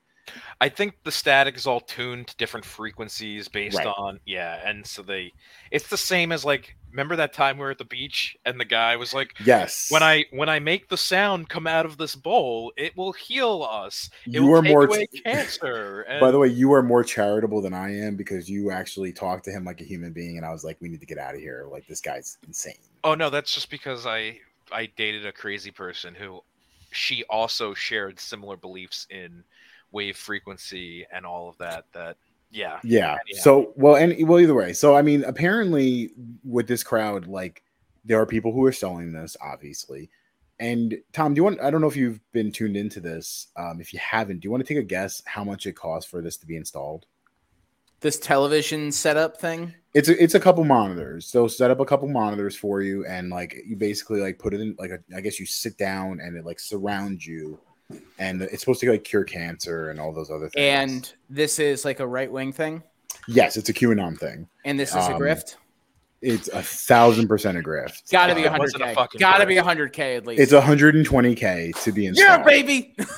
Yeah. So it's pretty hilarious to me that they are like people are paying 120K to have these things installed, and it would equivalates to a couple monitors. There's also apparently shops that you can like pay by the hour to go sit in. Fucking Mike Lindell just getting like 6 hours of TV therapy. All that My Pillow money. He's like 1 pillow, 2 pillow, 3 pillow. Give me the monitors. He's got the Minnesota accent. Like, I've been doing all this TV therapy. I don't know where they like all of it comes in from, like all these other weird things. Like if you believe in something enough, it'll probably do a few things. I don't think it's curing your fucking cancer, but by the time you realize that you're already dead. So it's also a COVID thing too, apparently. So of course it is. Yeah. So I'm totally 5G gives you COVID, by the way. Yeah. I'm totally fine like going on to YouTube and just listening to like song or like soundscapes. Yeah, like white soundscapes noise. And like white noise and like beta waves and shit like that. But I am not paying for any of that shit. I'm not spending $120,000 on a handful of like Toshibas to be able to just watch television if I had no cable. How much do you think that actually like costs to produce? I would assume they're buying cheap monitors, and so let's say like $150 monitor. Right. It's an old gateway computer, and they just throw like a recording of like white noise. Probably. I'm guessing it's like they're probably buying them in bulk. So it's probably like they're getting like some kind of discount on them. For each person, probably like $100. Like I would say probably like $200 worth of product. So if we went on to more. Amazon, I would say like $3,000. If we went on $3,000 worth of shit.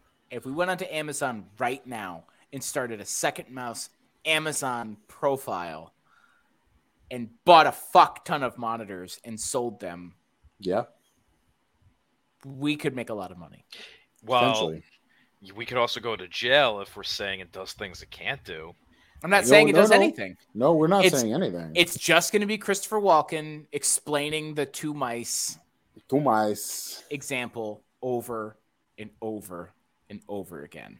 Repetition. keep going with that. Yeah. Let's keep gaming this out. Come on. It almost like, again, like I say it in this country because like those people like who are selling this are guaranteeing they're putting some kind of something in the paperwork that's basically saying like we're not telling you that this cures anything. We just it's all in the fine print. Yeah, we're providing. We think it does. Yeah, anecdotal evidence of like, hey, I felt better when I did it, so like it might work. So like, yeah, who do you trust, me or the mainstream media? Yeah, the fucking lids. It almost like this country incentivizes you to just like grift people out of money. I'm telling you, like 1,000%. The golden ticket to heaven, Gatto. I think you were telling us about. My all-time favorite grift comes out of Florida. Of course, I believe out of our favorite Dade County, Miami. This man and his wife were arrested after selling about $60,000 worth of these golden tickets to heaven. And now, let me remind you that these tickets, you could sell, anybody here can sell anybody a golden, a ticket to heaven. That's not illegal. Why they ended up getting arrested is because they said that these were 24 karat gold tickets, and people proved very easily that they were not. They also believe that by buying this ticket, you were basically given like a one-time admittance pass by aliens that were going to take you up because this was a doomsday style cult / This church. isn't like fucking Syracuse football tickets where you get a throw-in state fair ticket too. But this is not actually. This is a pretty old actually grift because the Catholic Church did this forever with indulgencies too. Indulgence, is where they kind of, I think they stole this idea from. Martin Luther about to go nail something to the church door again. Yeah, stop using the company fax machine. I vision like a modern day like Martin Luther, and he's just like got a vape pen in his mouth as he's hammering up the fucking. He listens to Chapo Trap House. He's just, he's got his like pneumatic nail gun, putting up like the new rules, and he just like pulls up the vape, blows a huge puff of smoke, and just a stunt on them hoes, king. And oh man! So, did any of you actually see, like, remember back in the day how Coca-Cola cans had the Six Flags ticket on there or the free admittance? Yeah. Was that a real thing? I don't know. How many did you have to get? I don't remember. It was like 1,500 of them or something. Insurmountable, yeah. You would have died from diabetic shock before you got it. I also didn't quite understand. Pressure would have been through the roof, so by the time you try to go on any of the fucking roller you coasters, can't go yet. Medically, you're not allowed to go on this ride, sir. The doctor's like, listen, I know you just got the free ride, but like, I'm not clearing you to go because like you will die if you go on a roller coaster. Your blood has essentially become Coca-Cola. Here's the thing, though, is there was always on the Coca-Cola cans, and they had like the dotted line, like it was supposed to be perforated, but you had to cut that shit with a pair of scissors, and you're just walking up to the Six Flags like teller booth with your hand fucking bleeding. How long can I get in here? Yeah, how many times do you think that promotion sent people to the hospital? Going to the one in Jersey? A lot.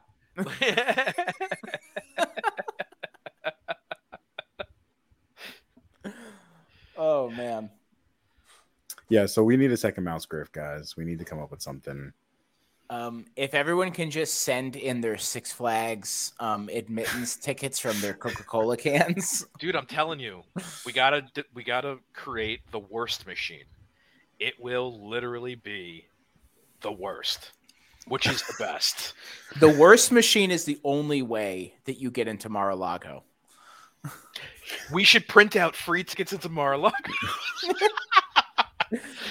But then come see where it's like an FBI raid tour. It's an FBI raid tour. This is my safe. This is the safe, his beautiful safe that they broke into. Hey, if you guys are lucky, we'll get to throw the nuclear football around afterwards. That had to be the funniest part of, like, I think John Oliver was talking about it, like he was like, they even broke into my safe, and he's like, yeah, fucking, that's what happens when they raid you. Like, Like, oh no, not my safe. Like, safes are off limit. He's like, if you put a sign on it, they saying you can't come in, then you definitely can. And it's like, yeah, buddy, like, what did you expect? They're not going to go through your personal safe. Hang on, guys, back up. It's his safe. We can't go in there. I'm sure if you go on like a fucking Q chat room, though, they'll say like FBI agents or vampires, so you have to invite them in. It wouldn't shock me at all. Yeah, no, we should sell tickets to Mar-a-Lago, but like on the last O, we should put like the line over the top so that it's actually like a place that we've created. It's like no, you went to the wrong place. Yeah, it's Mar-a-Lago in Iceland. Totally different. Mar-a-Lago. Okay. Yeah. So I wanted to get y'all's thoughts on this, just because this is something that's been going through my mind for a while. And I don't know necessarily how much you all are involved with LinkedIn. I'm linked out most of the time. I typically die of cringe when I go on there. So that's something that I've picked up on more often than not. Like, probably within the last like year and a half or so, LinkedIn has become basically this place where you glorify the most average things that you do in your life. And I'm just trying to gather some thoughts and like words around why LinkedIn is so cringe now. So I'm curious what you all have seen in your LinkedIn experiences and what those have been like for you. So I think in general, like, you know, flexing or bragging or whatever you want to fucking call it, like, is like, we see so much of it with, like, you know, fucking influencer culture. And I think when it comes to that specific style of, like, you know, hustle hard to make it as a, you know, in your job space, the only place that you're really allowed to do that now is LinkedIn. Everyone else will just they'll just fucking shit on your post, or like they're going to lose respect for you if you do it anywhere else. So the few, the proud that want to showcase, you know, the fact that they're typing 70 words a minute or what have you, they now take it to fucking LinkedIn, and it's just a garbage place. I think it sometimes embraces the worst parts of corporate culture, and like it puts you in a position where you have these people making posts in which like they are like completely like in turn like in support almost of like these corporations who make these like horrible moves. I'm sure you guys all saw the crying CEO. I was going to mention that. I mean, I don't know what went through this guy's head to think that this was a good idea, in which, like,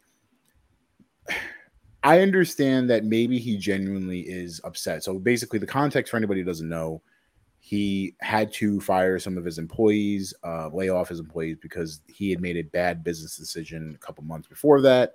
And he's basically like crying because he was so upset.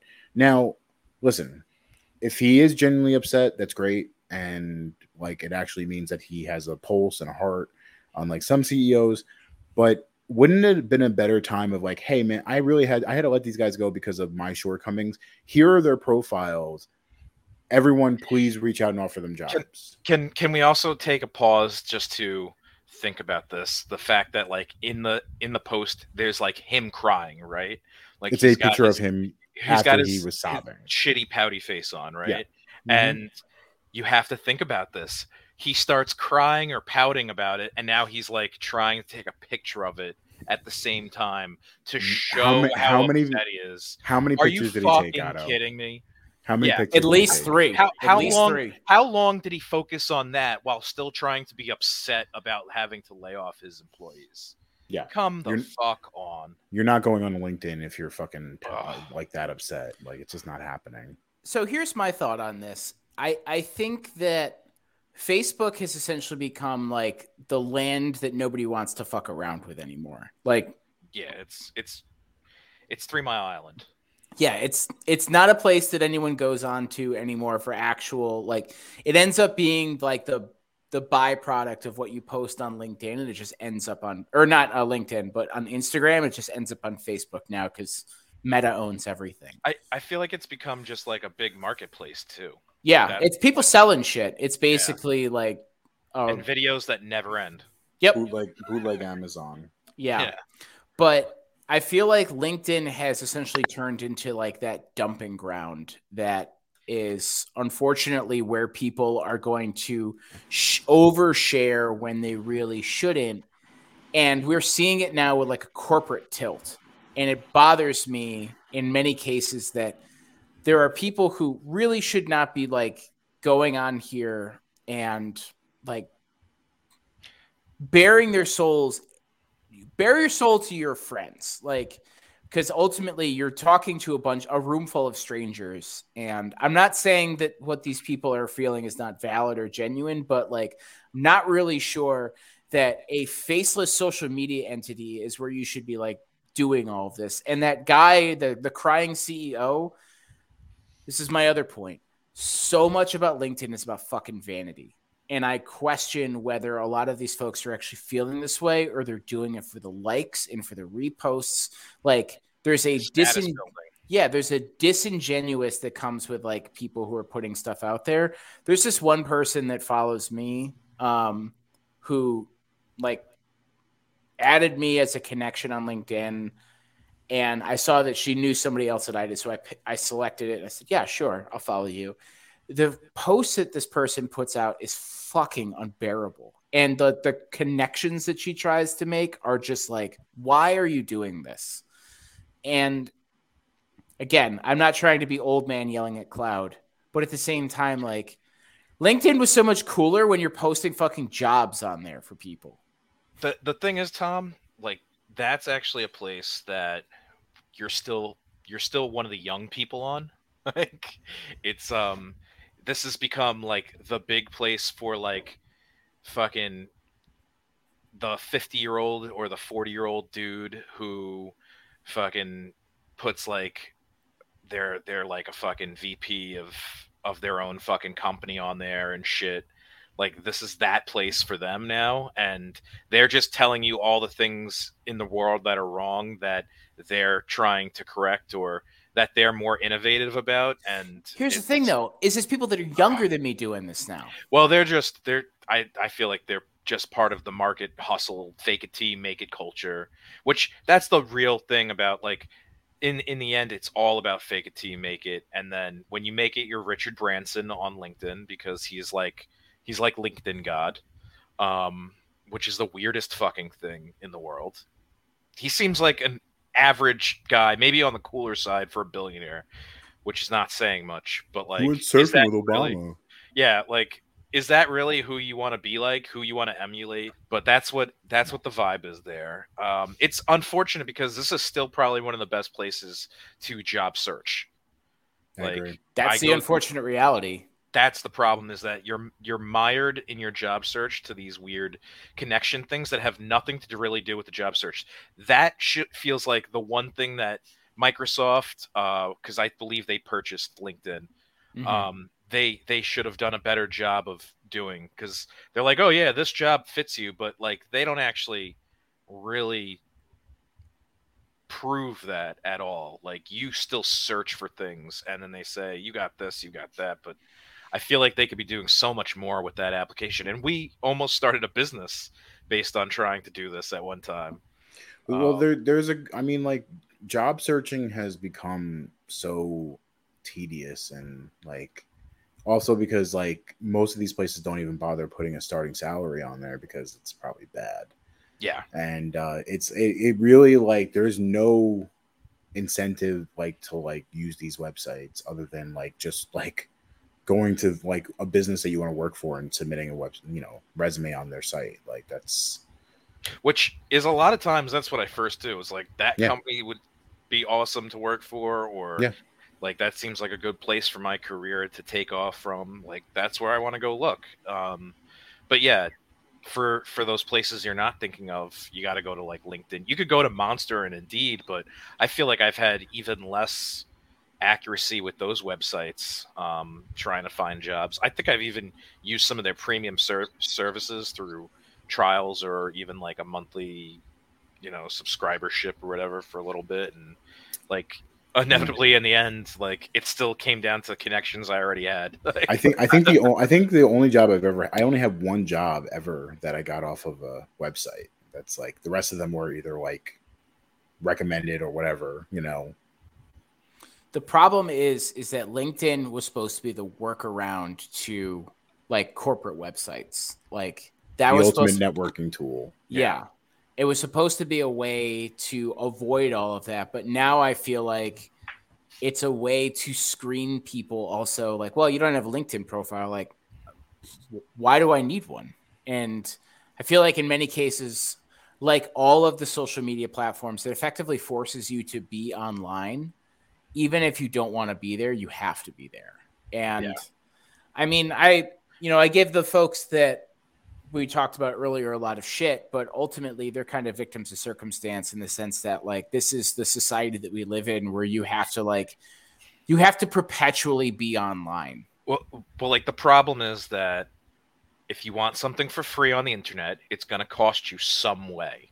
Right. And so a website like LinkedIn, which offers a solid service that people want and need, also need to pay the fucking bills. So they've created this other way of retaining and keeping fucking users that then generates money through ad revenue and what have you. And I like the problem is that doesn't go away if you buy their premium services. Like, yeah, you still spend a lot of time on their app, and it's incentivized to stay on their app and spend time on their app. So it's a double reason not to go out and fucking pay for their services, because inevitably they still make money every time you're on there and they're showing you ads and you're clicking on ads or what have you, or sponsored fucking posts. So like, how much of this is actually the biggest grift ever? Like, I couldn't tell you. Yeah, it's it sucks. Breaking news, guys. Of course. We might be looking at congressional candidate Laura Loomer in Florida. Oh, boy.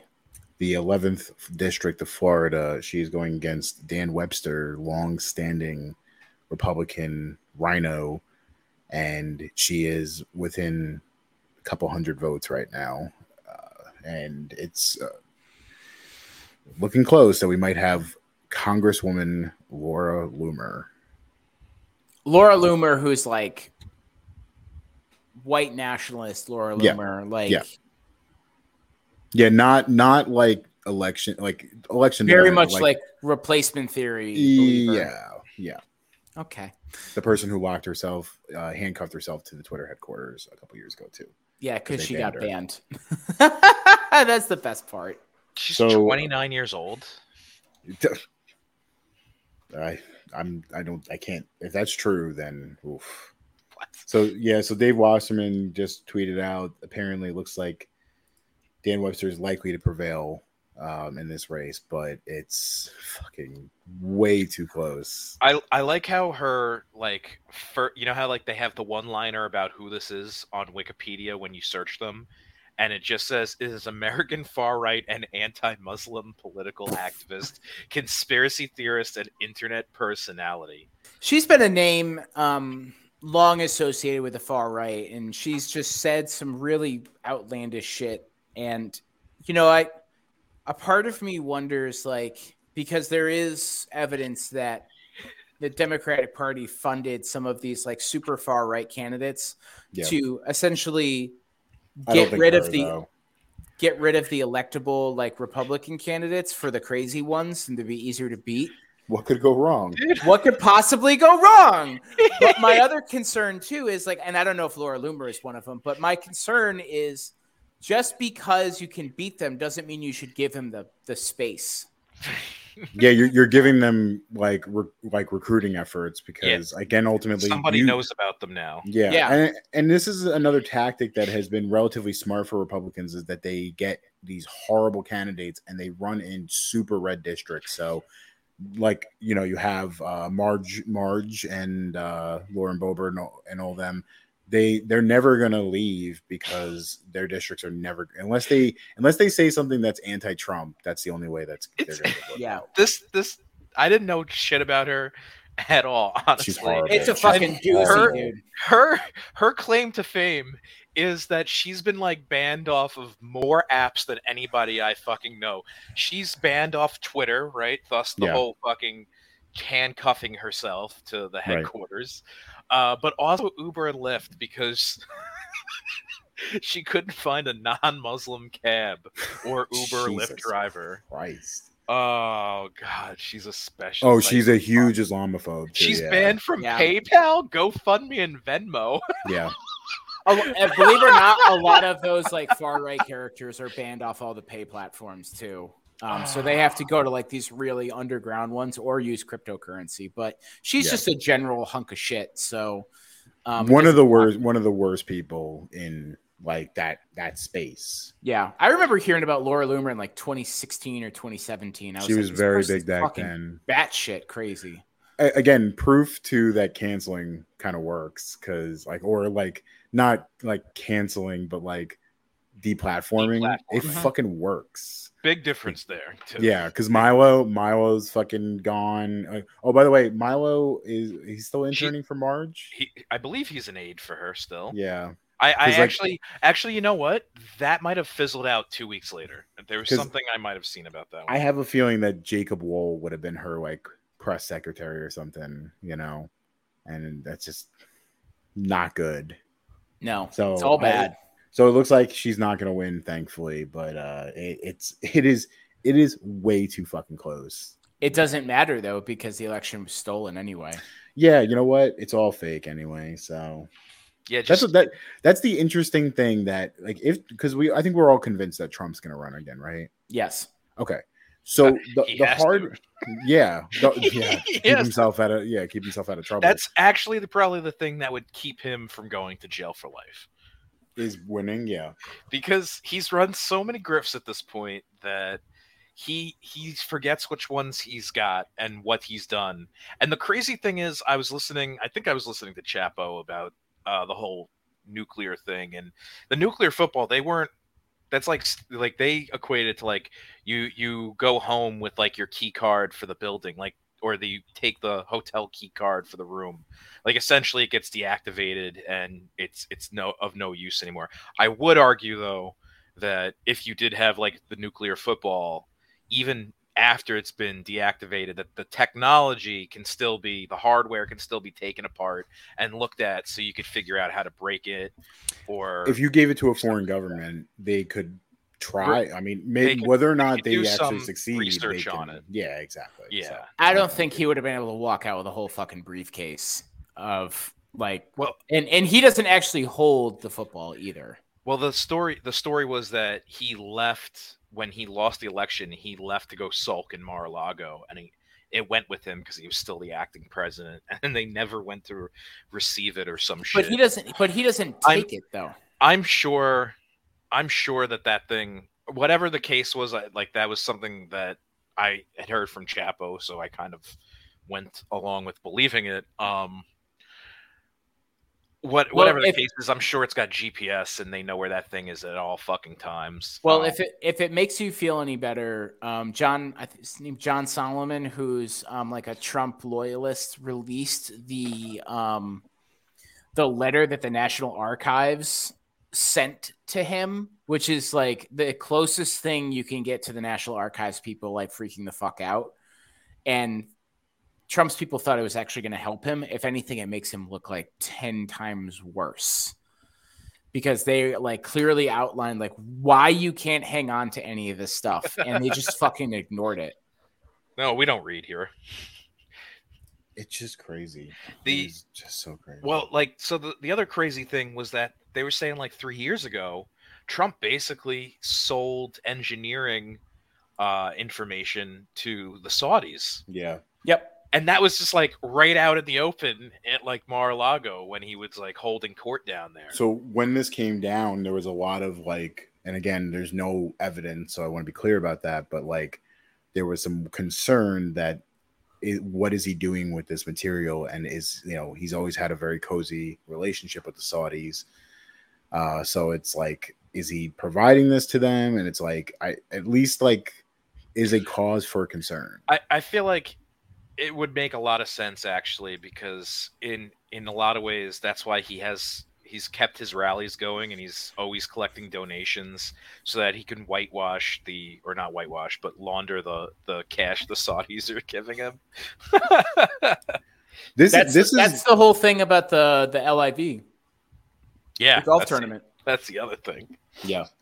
This is going to be his platform for 2024. It's going to be they raided my home and they'll do it to you too, and you need to elect me back. That's going to be his. I don't think it's going to be successful though. No one wants to come to your fucking house. Like, it smells like old dirty leaves and fucking.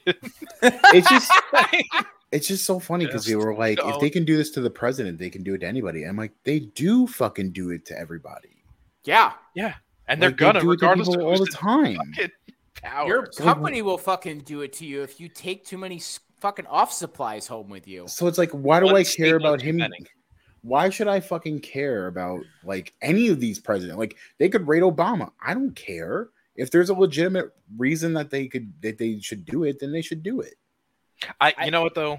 That's the thing. They want people to believe that they're going to be outraged if someone like Obama, like, they expect people on the left to be outraged if Obama was to get searched for the same things.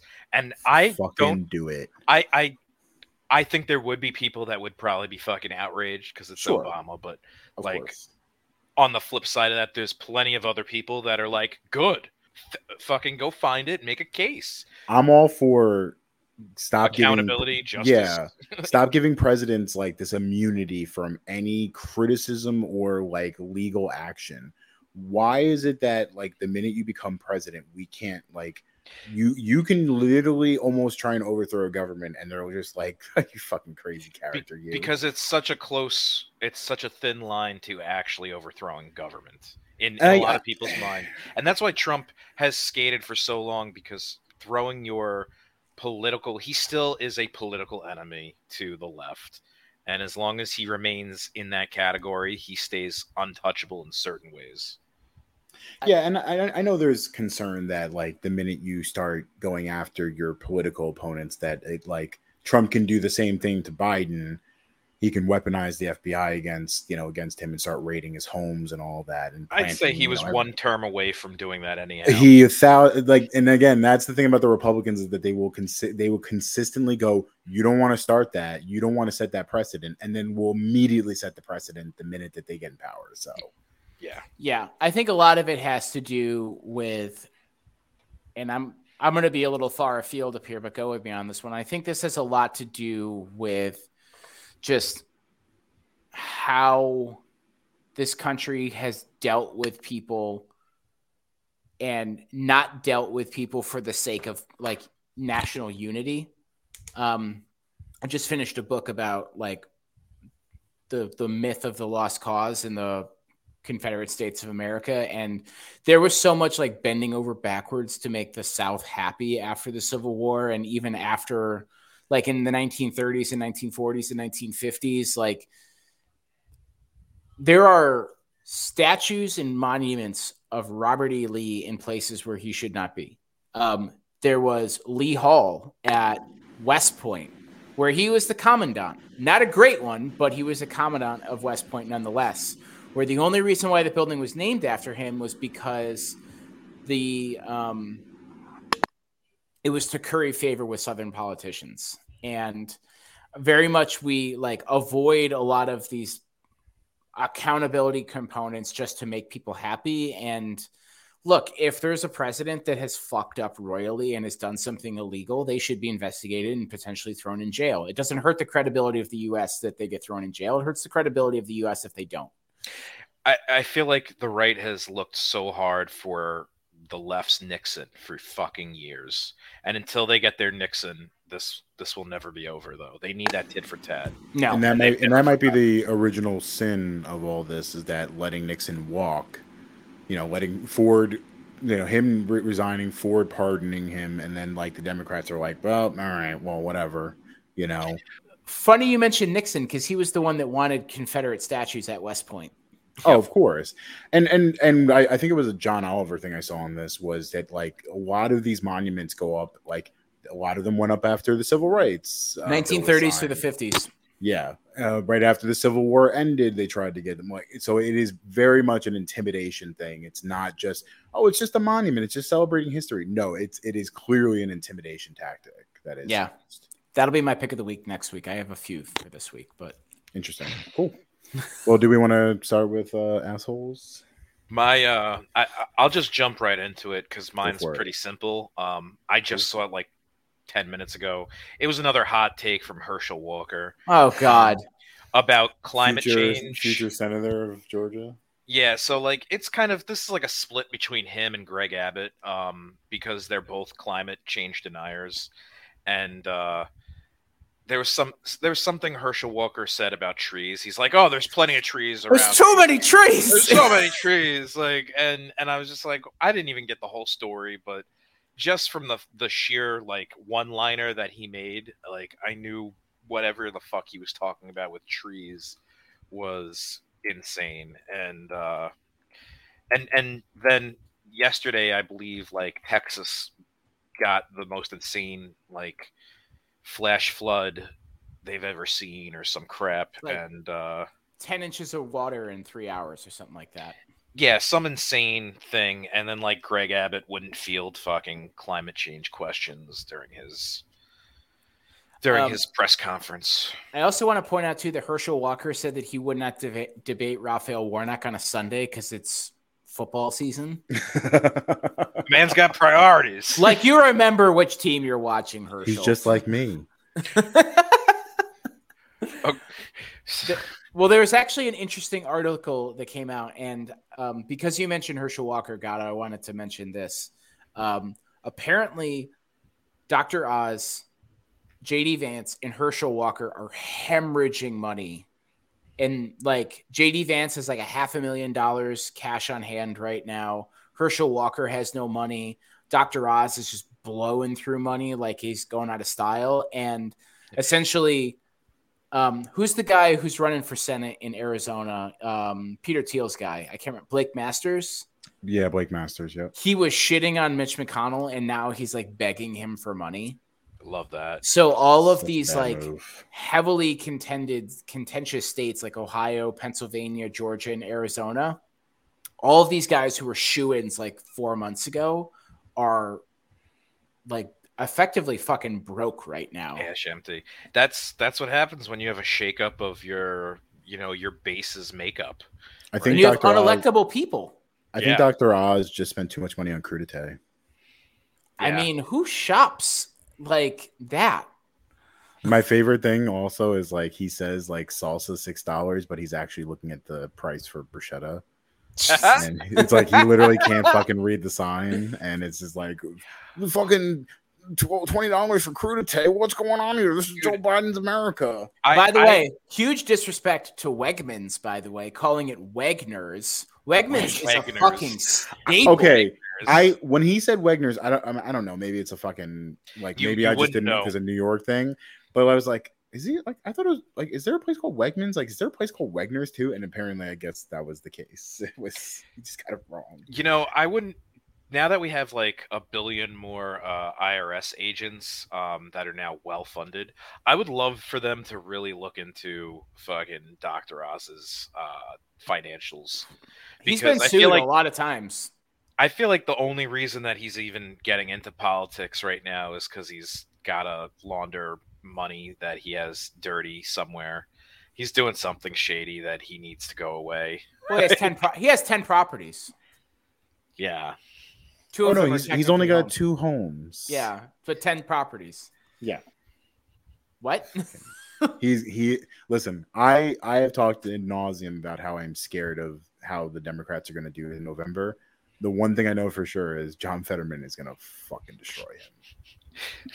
He's going to destroy him. He's got a really good platform. He had a post or something that came out today that was effectively like, this is the most pro-America, pro-union campaign out there right now. And like,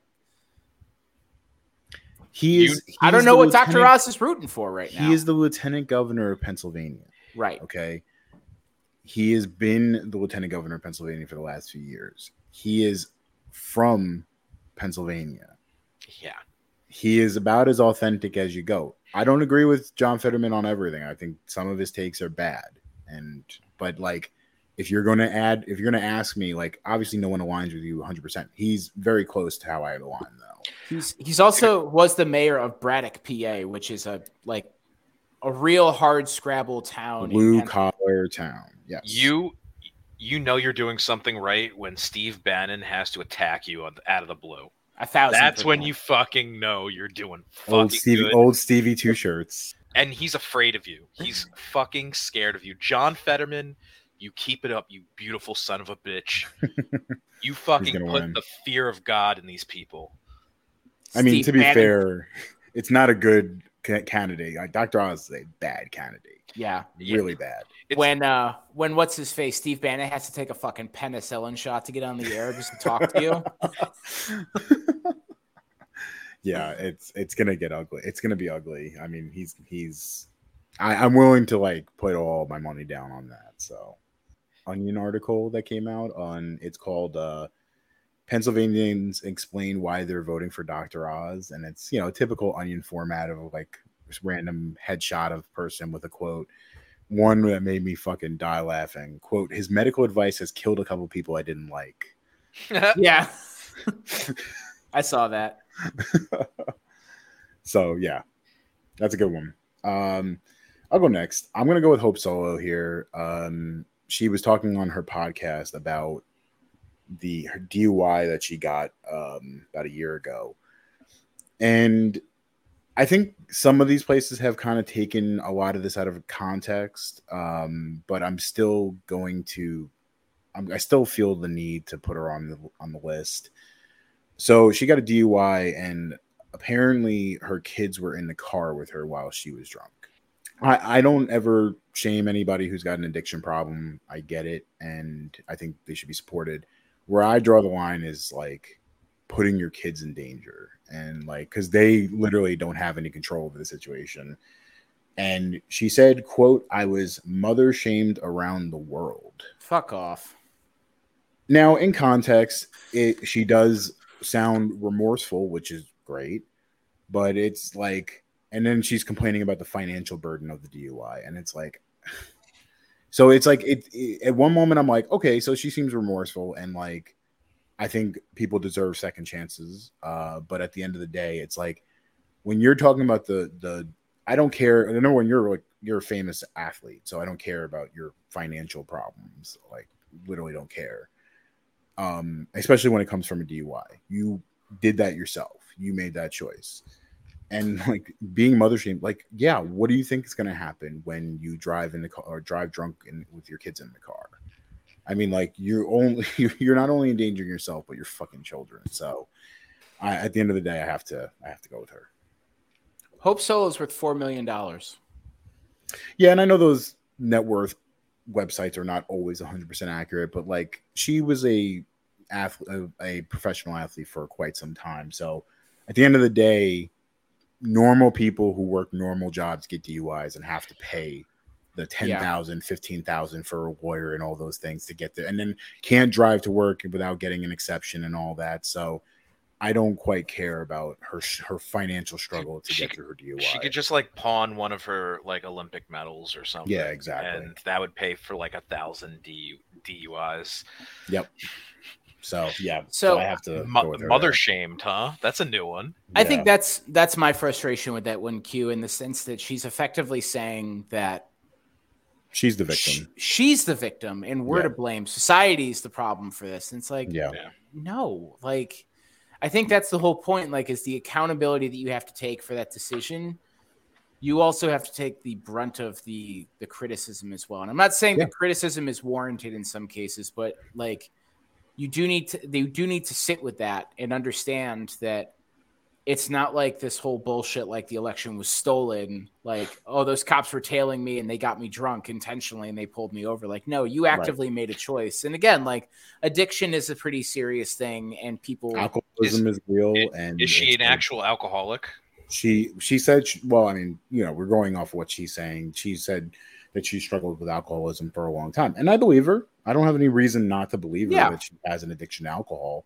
And she's gotten help for it, and that's great. It's fantastic. I hope that she's beaten those demons. But like at the end of the day, I don't want to hear about your financial struggle of paying off a DUI that you did with your kids in the car. And like, I don't want to, you deserve to be mother shamed, because although like, yeah, other people are probably bad parents too, who are also probably shaming her. But at the end of the day, it's like you set yourself up for that one. I mean, the reality is you never hear about good parents, because that's just what is expected, right? But you also won't hear from parents who make $50,000 a year. You won't hear from them because they don't have that platform. She has a podcast. So I think it was over the past weekend, I saw an article. They did a DWI check leaving Patchogue, and this exact scenario. A woman, she was driving home. She had her kid in the back, and she got a DWI.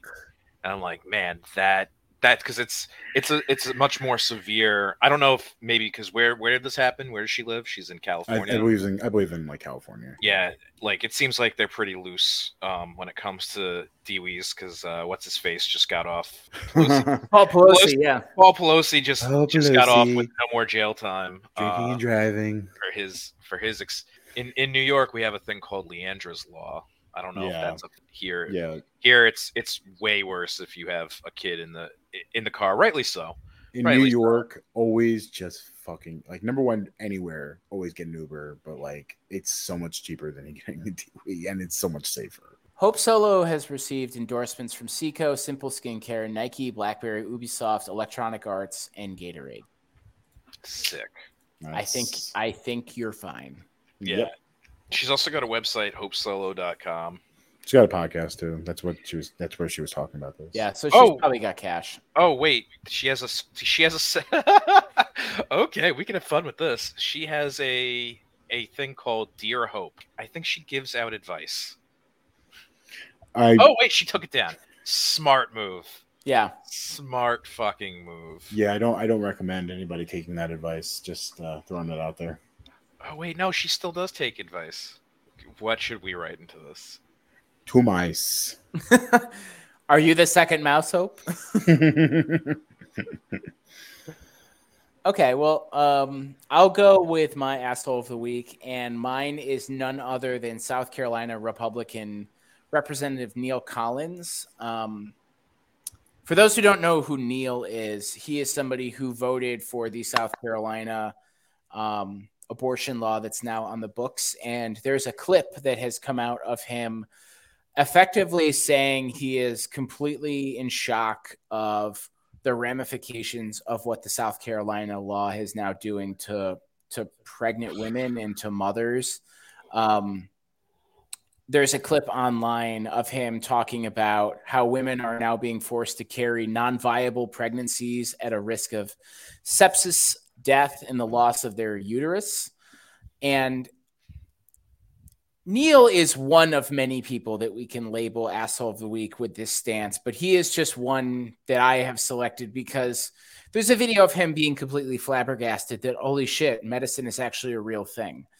And people's health is actually a real thing. I think there was a couple, was it in Louisiana or somewhere in the South, where there was a mother who was carrying a child that was effectively going to be born without a skull.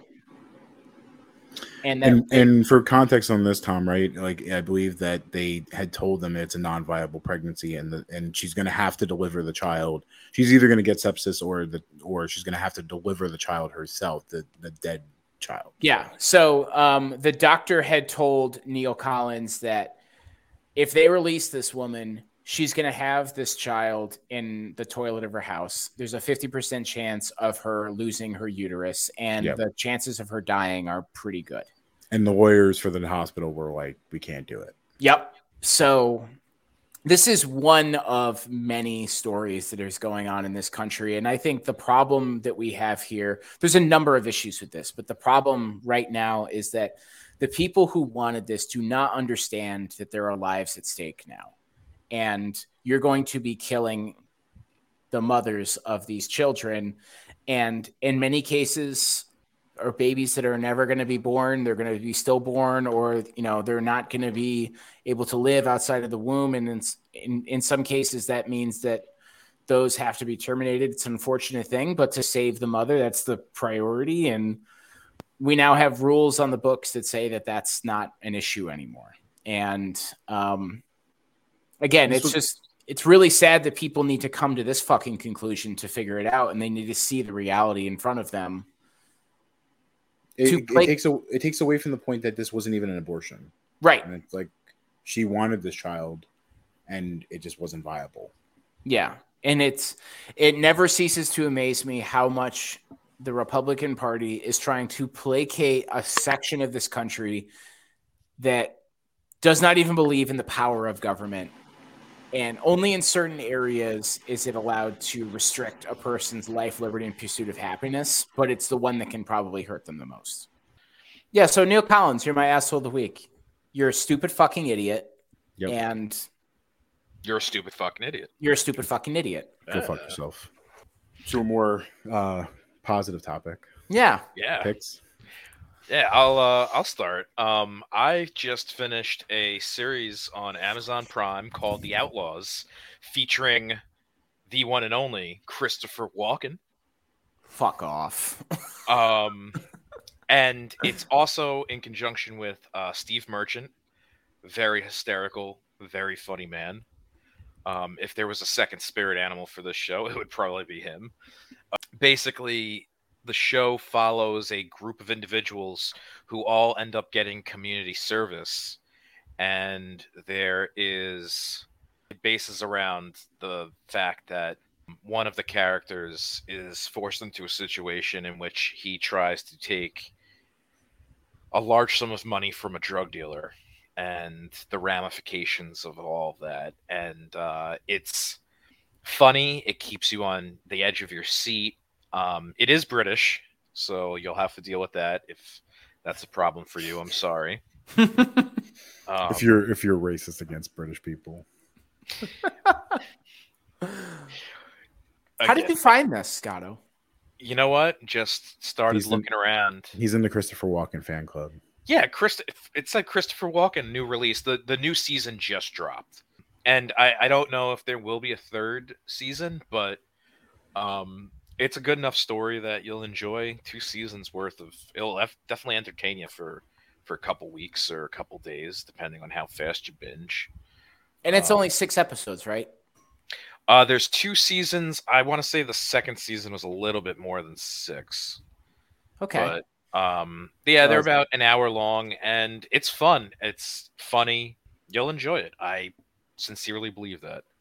Steve Merchant is fucking hysterical. He's a funny guy. He had a show on HBO a while back. I can't remember the name of it. Hello, ladies. Yes. Yes, that was a good one. So I'm going to go with a documentary here that I just started. So I haven't finished it yet, but it's on Netflix, called Untold, The Girlfriend Who Didn't Exist. It's the story of Manti Te'o, former Notre Dame linebacker, who, if you remember, I remember seeing this when this was new, that Manti Te'o was an All-American. He was slated to be a first-round pick, and just a lot of weird stuff came out about a story that was running about him having a girlfriend who died of cancer. And a lot, like, it was his motivation. And then it turned out that this person did not exist at all. And a lot of people were wondering, where does this stem from? Was this Manti Te'o like fishing for a good story? Was it someone who like catfished him?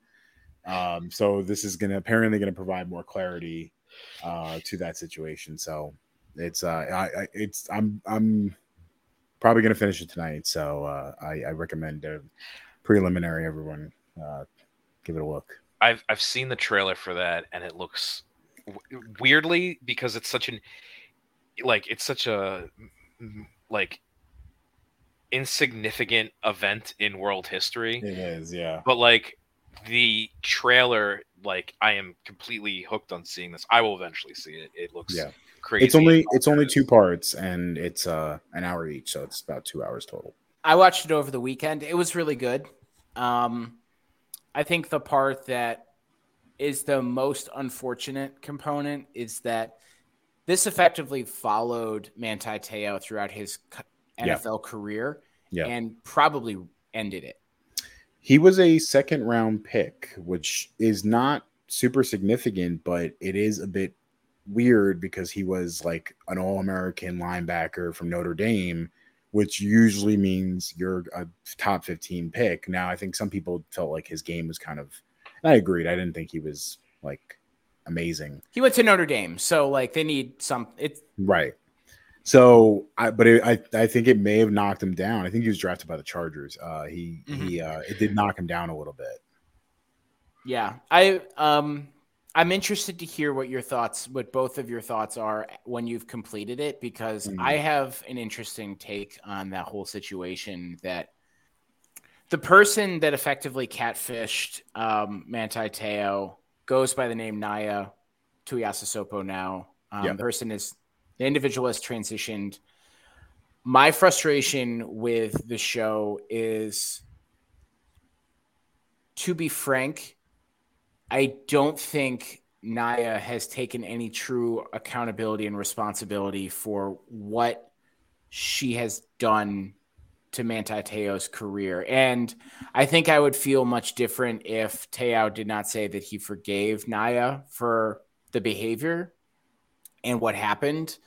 But for me, as I sat there and watched it, I was waiting for that moment where Naya said, like, I've ruined this person's life and I have to live with that forever, and that's on me. Yeah. Because at the conclusion of it, basically, Manti Te'o, his career ends. Like, he flames out in the NFL, and he attributes a lot of it to just his lack of confidence and his second-guessing himself and being, like, emotionally and mentally traumatized by what happened. Yeah. Naya Tuiasosopo now has a platform. You've given this person a platform where they can talk about that. Meanwhile, Manti Te'o, in this career, in this lifetime, this life-changing experience, was ruined. And his life has been changed maximum amount. I wish there was more like accountability, and I wish they had pushed Naya to be like, you fucked this person up forever, and you didn't say anything. And, that really sits with me the wrong way, in the sense that, like, I know that Naya, I'm sure, was going through a lot emotionally and mentally as well. But through all of that, you've given this person the platform. They do need to own up to their shit. And I left that feeling incredibly saddened for Manti Te'o's like life. And I'm sure he's happy now. I'm sure he's got his shit figured out, but very unfortunate for him. Yeah, I mean, I don't know. I haven't seen any of this yet, but the one thing you actually kind of mentioned this as you were saying it in passing of this, is that they gave this person who catfished him a platform, and this is probably the most attention this person's ever received in their fucking life, and in their mind it might have been like the best thing that's ever happened to them, and that's why you didn't get those words from them. Yeah. And that's the cold reality of this, is that like the catfish really enjoyed what the catfish did and isn't actually that sorry, and that's why those words never show up.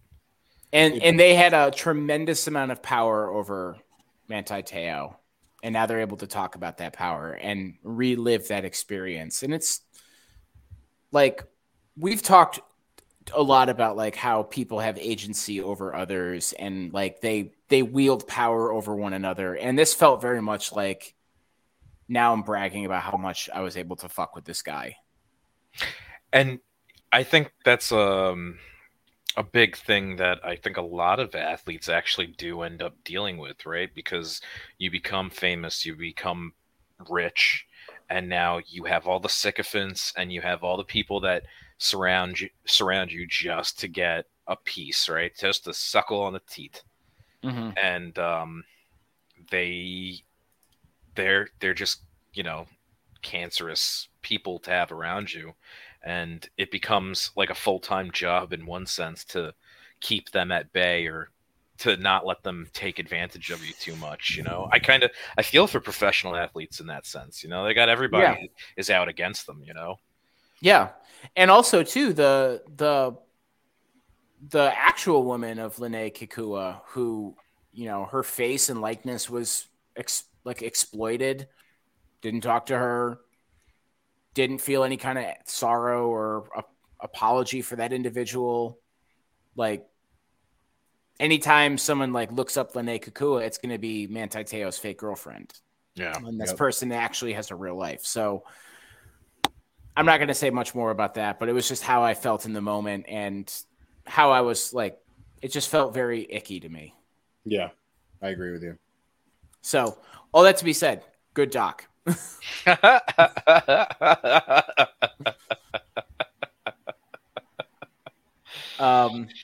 I have two picks of the week right now. The first one is a video game, and it is Star Wars Jedi Fallen Order. So I've been very critical of Disney's Star Wars universe that they've created over the last couple of years. I think the three most recent movies that they've come out with don't make any fucking sense. No, that's most movies they make these days. That's true. Anything that Disney touches pretty much doesn't make any sense these days. But some of the shows that they've come out with recently, honestly, the only Star Wars Disney movie that I've enjoyed is Rogue One. I think most people have agreed that they like that movie out of all of them. But Fallen Order this is not an area that Disney can necessarily touch because it's owned by EA. They have the IP over it. And the game takes place shortly after the fall of the Republic.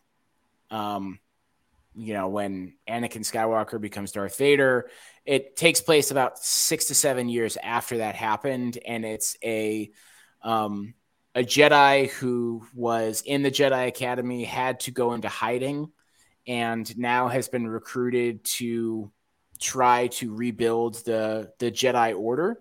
And it takes place probably about 15 or 20 years before the original episode 1, now episode 4.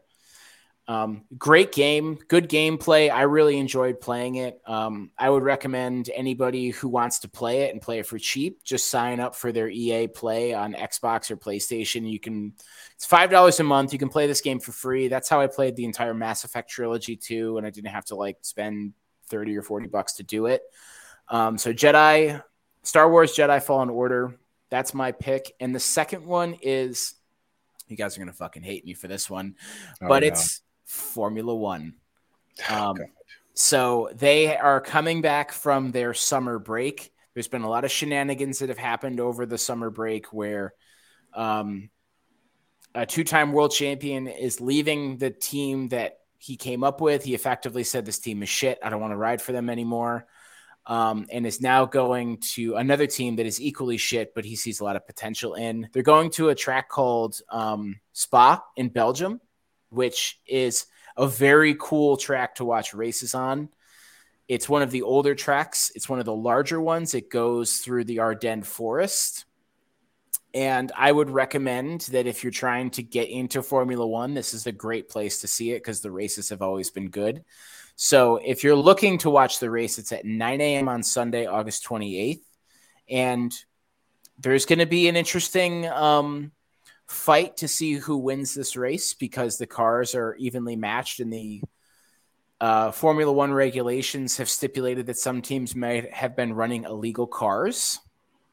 And now we'll see a more even field. So the Belgian GP, brought to you by Rolex, is Sunday at 9 a.m. Give it a watch for all of our Formula One fans out there. I was like semi-pilled until you said brought to you by Rolex. And Well, it's technically the Formula One rich Rolex man's Belgian game. Grand Prix. I was like, this is too rich for my blood. It is certainly a rich man's game for sure. If you were hoping that it was going to be like the European version of NASCAR, you were very mistaken. I was gonna say, do you get like a free Rolex like when you walk into the park?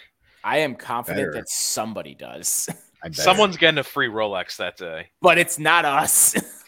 Even though like if they gave that out to like the winner of the race, they would just be like, oh yeah, put it in the drawer with the rest of them. Yeah, I mean, all of these dudes have so many fucking like watches and Richard Mille watches and things like that. It's They don't need it. Fine. Yeah. Yeah, I got my funny, PJ Tissot. funny thing about Spa is actually it was where the headquarters for Kaiser Wilhelm II was during the First World War. Nerd alert. Nerd alert. Nerd. Yeah. Well, that does it for another episode of the Second Mouse podcast. Thanks everyone for tuning in this week. We appreciate any feedback or thoughts you have. So if you could do us a favor and go on to your favorite streaming platform and just give us a rating or review. There is a fantastic review of the greatest podcast ever currently on Apple. Strongly encourage anybody who is able to top that review. I challenge you to do it. Give us 5 stars on Spotify, Apple, Amazon Music, Google Play, all that shit. Spread the word. Tell your friends, tell your parents, tell your neighbors, all of the folks. We can't do this show without all of you. And you can also follow us on all the major social media platforms as well, minus LinkedIn. You can go on to Instagram and find us at Second Mouse Podcast. You can go on to Twitter at Second Mouse Podcast. If you want to share information with us, your picks of the week, your assholes of the week, some topics you want us to cover, go ahead and DM us on Instagram and we will talk about those. And we'll also attribute you to that story. Yes. And we will see you all next week, folks. So stay tuned. Goodbye. Okay, let's give me a rhythm.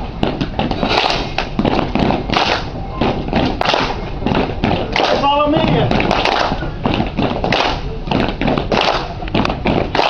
We are Walmart. And then he says, and I'm not kidding you, he goes, now clap. Please clap. Just clap for that, you stupid bastard. I need applause to live. Turn it up.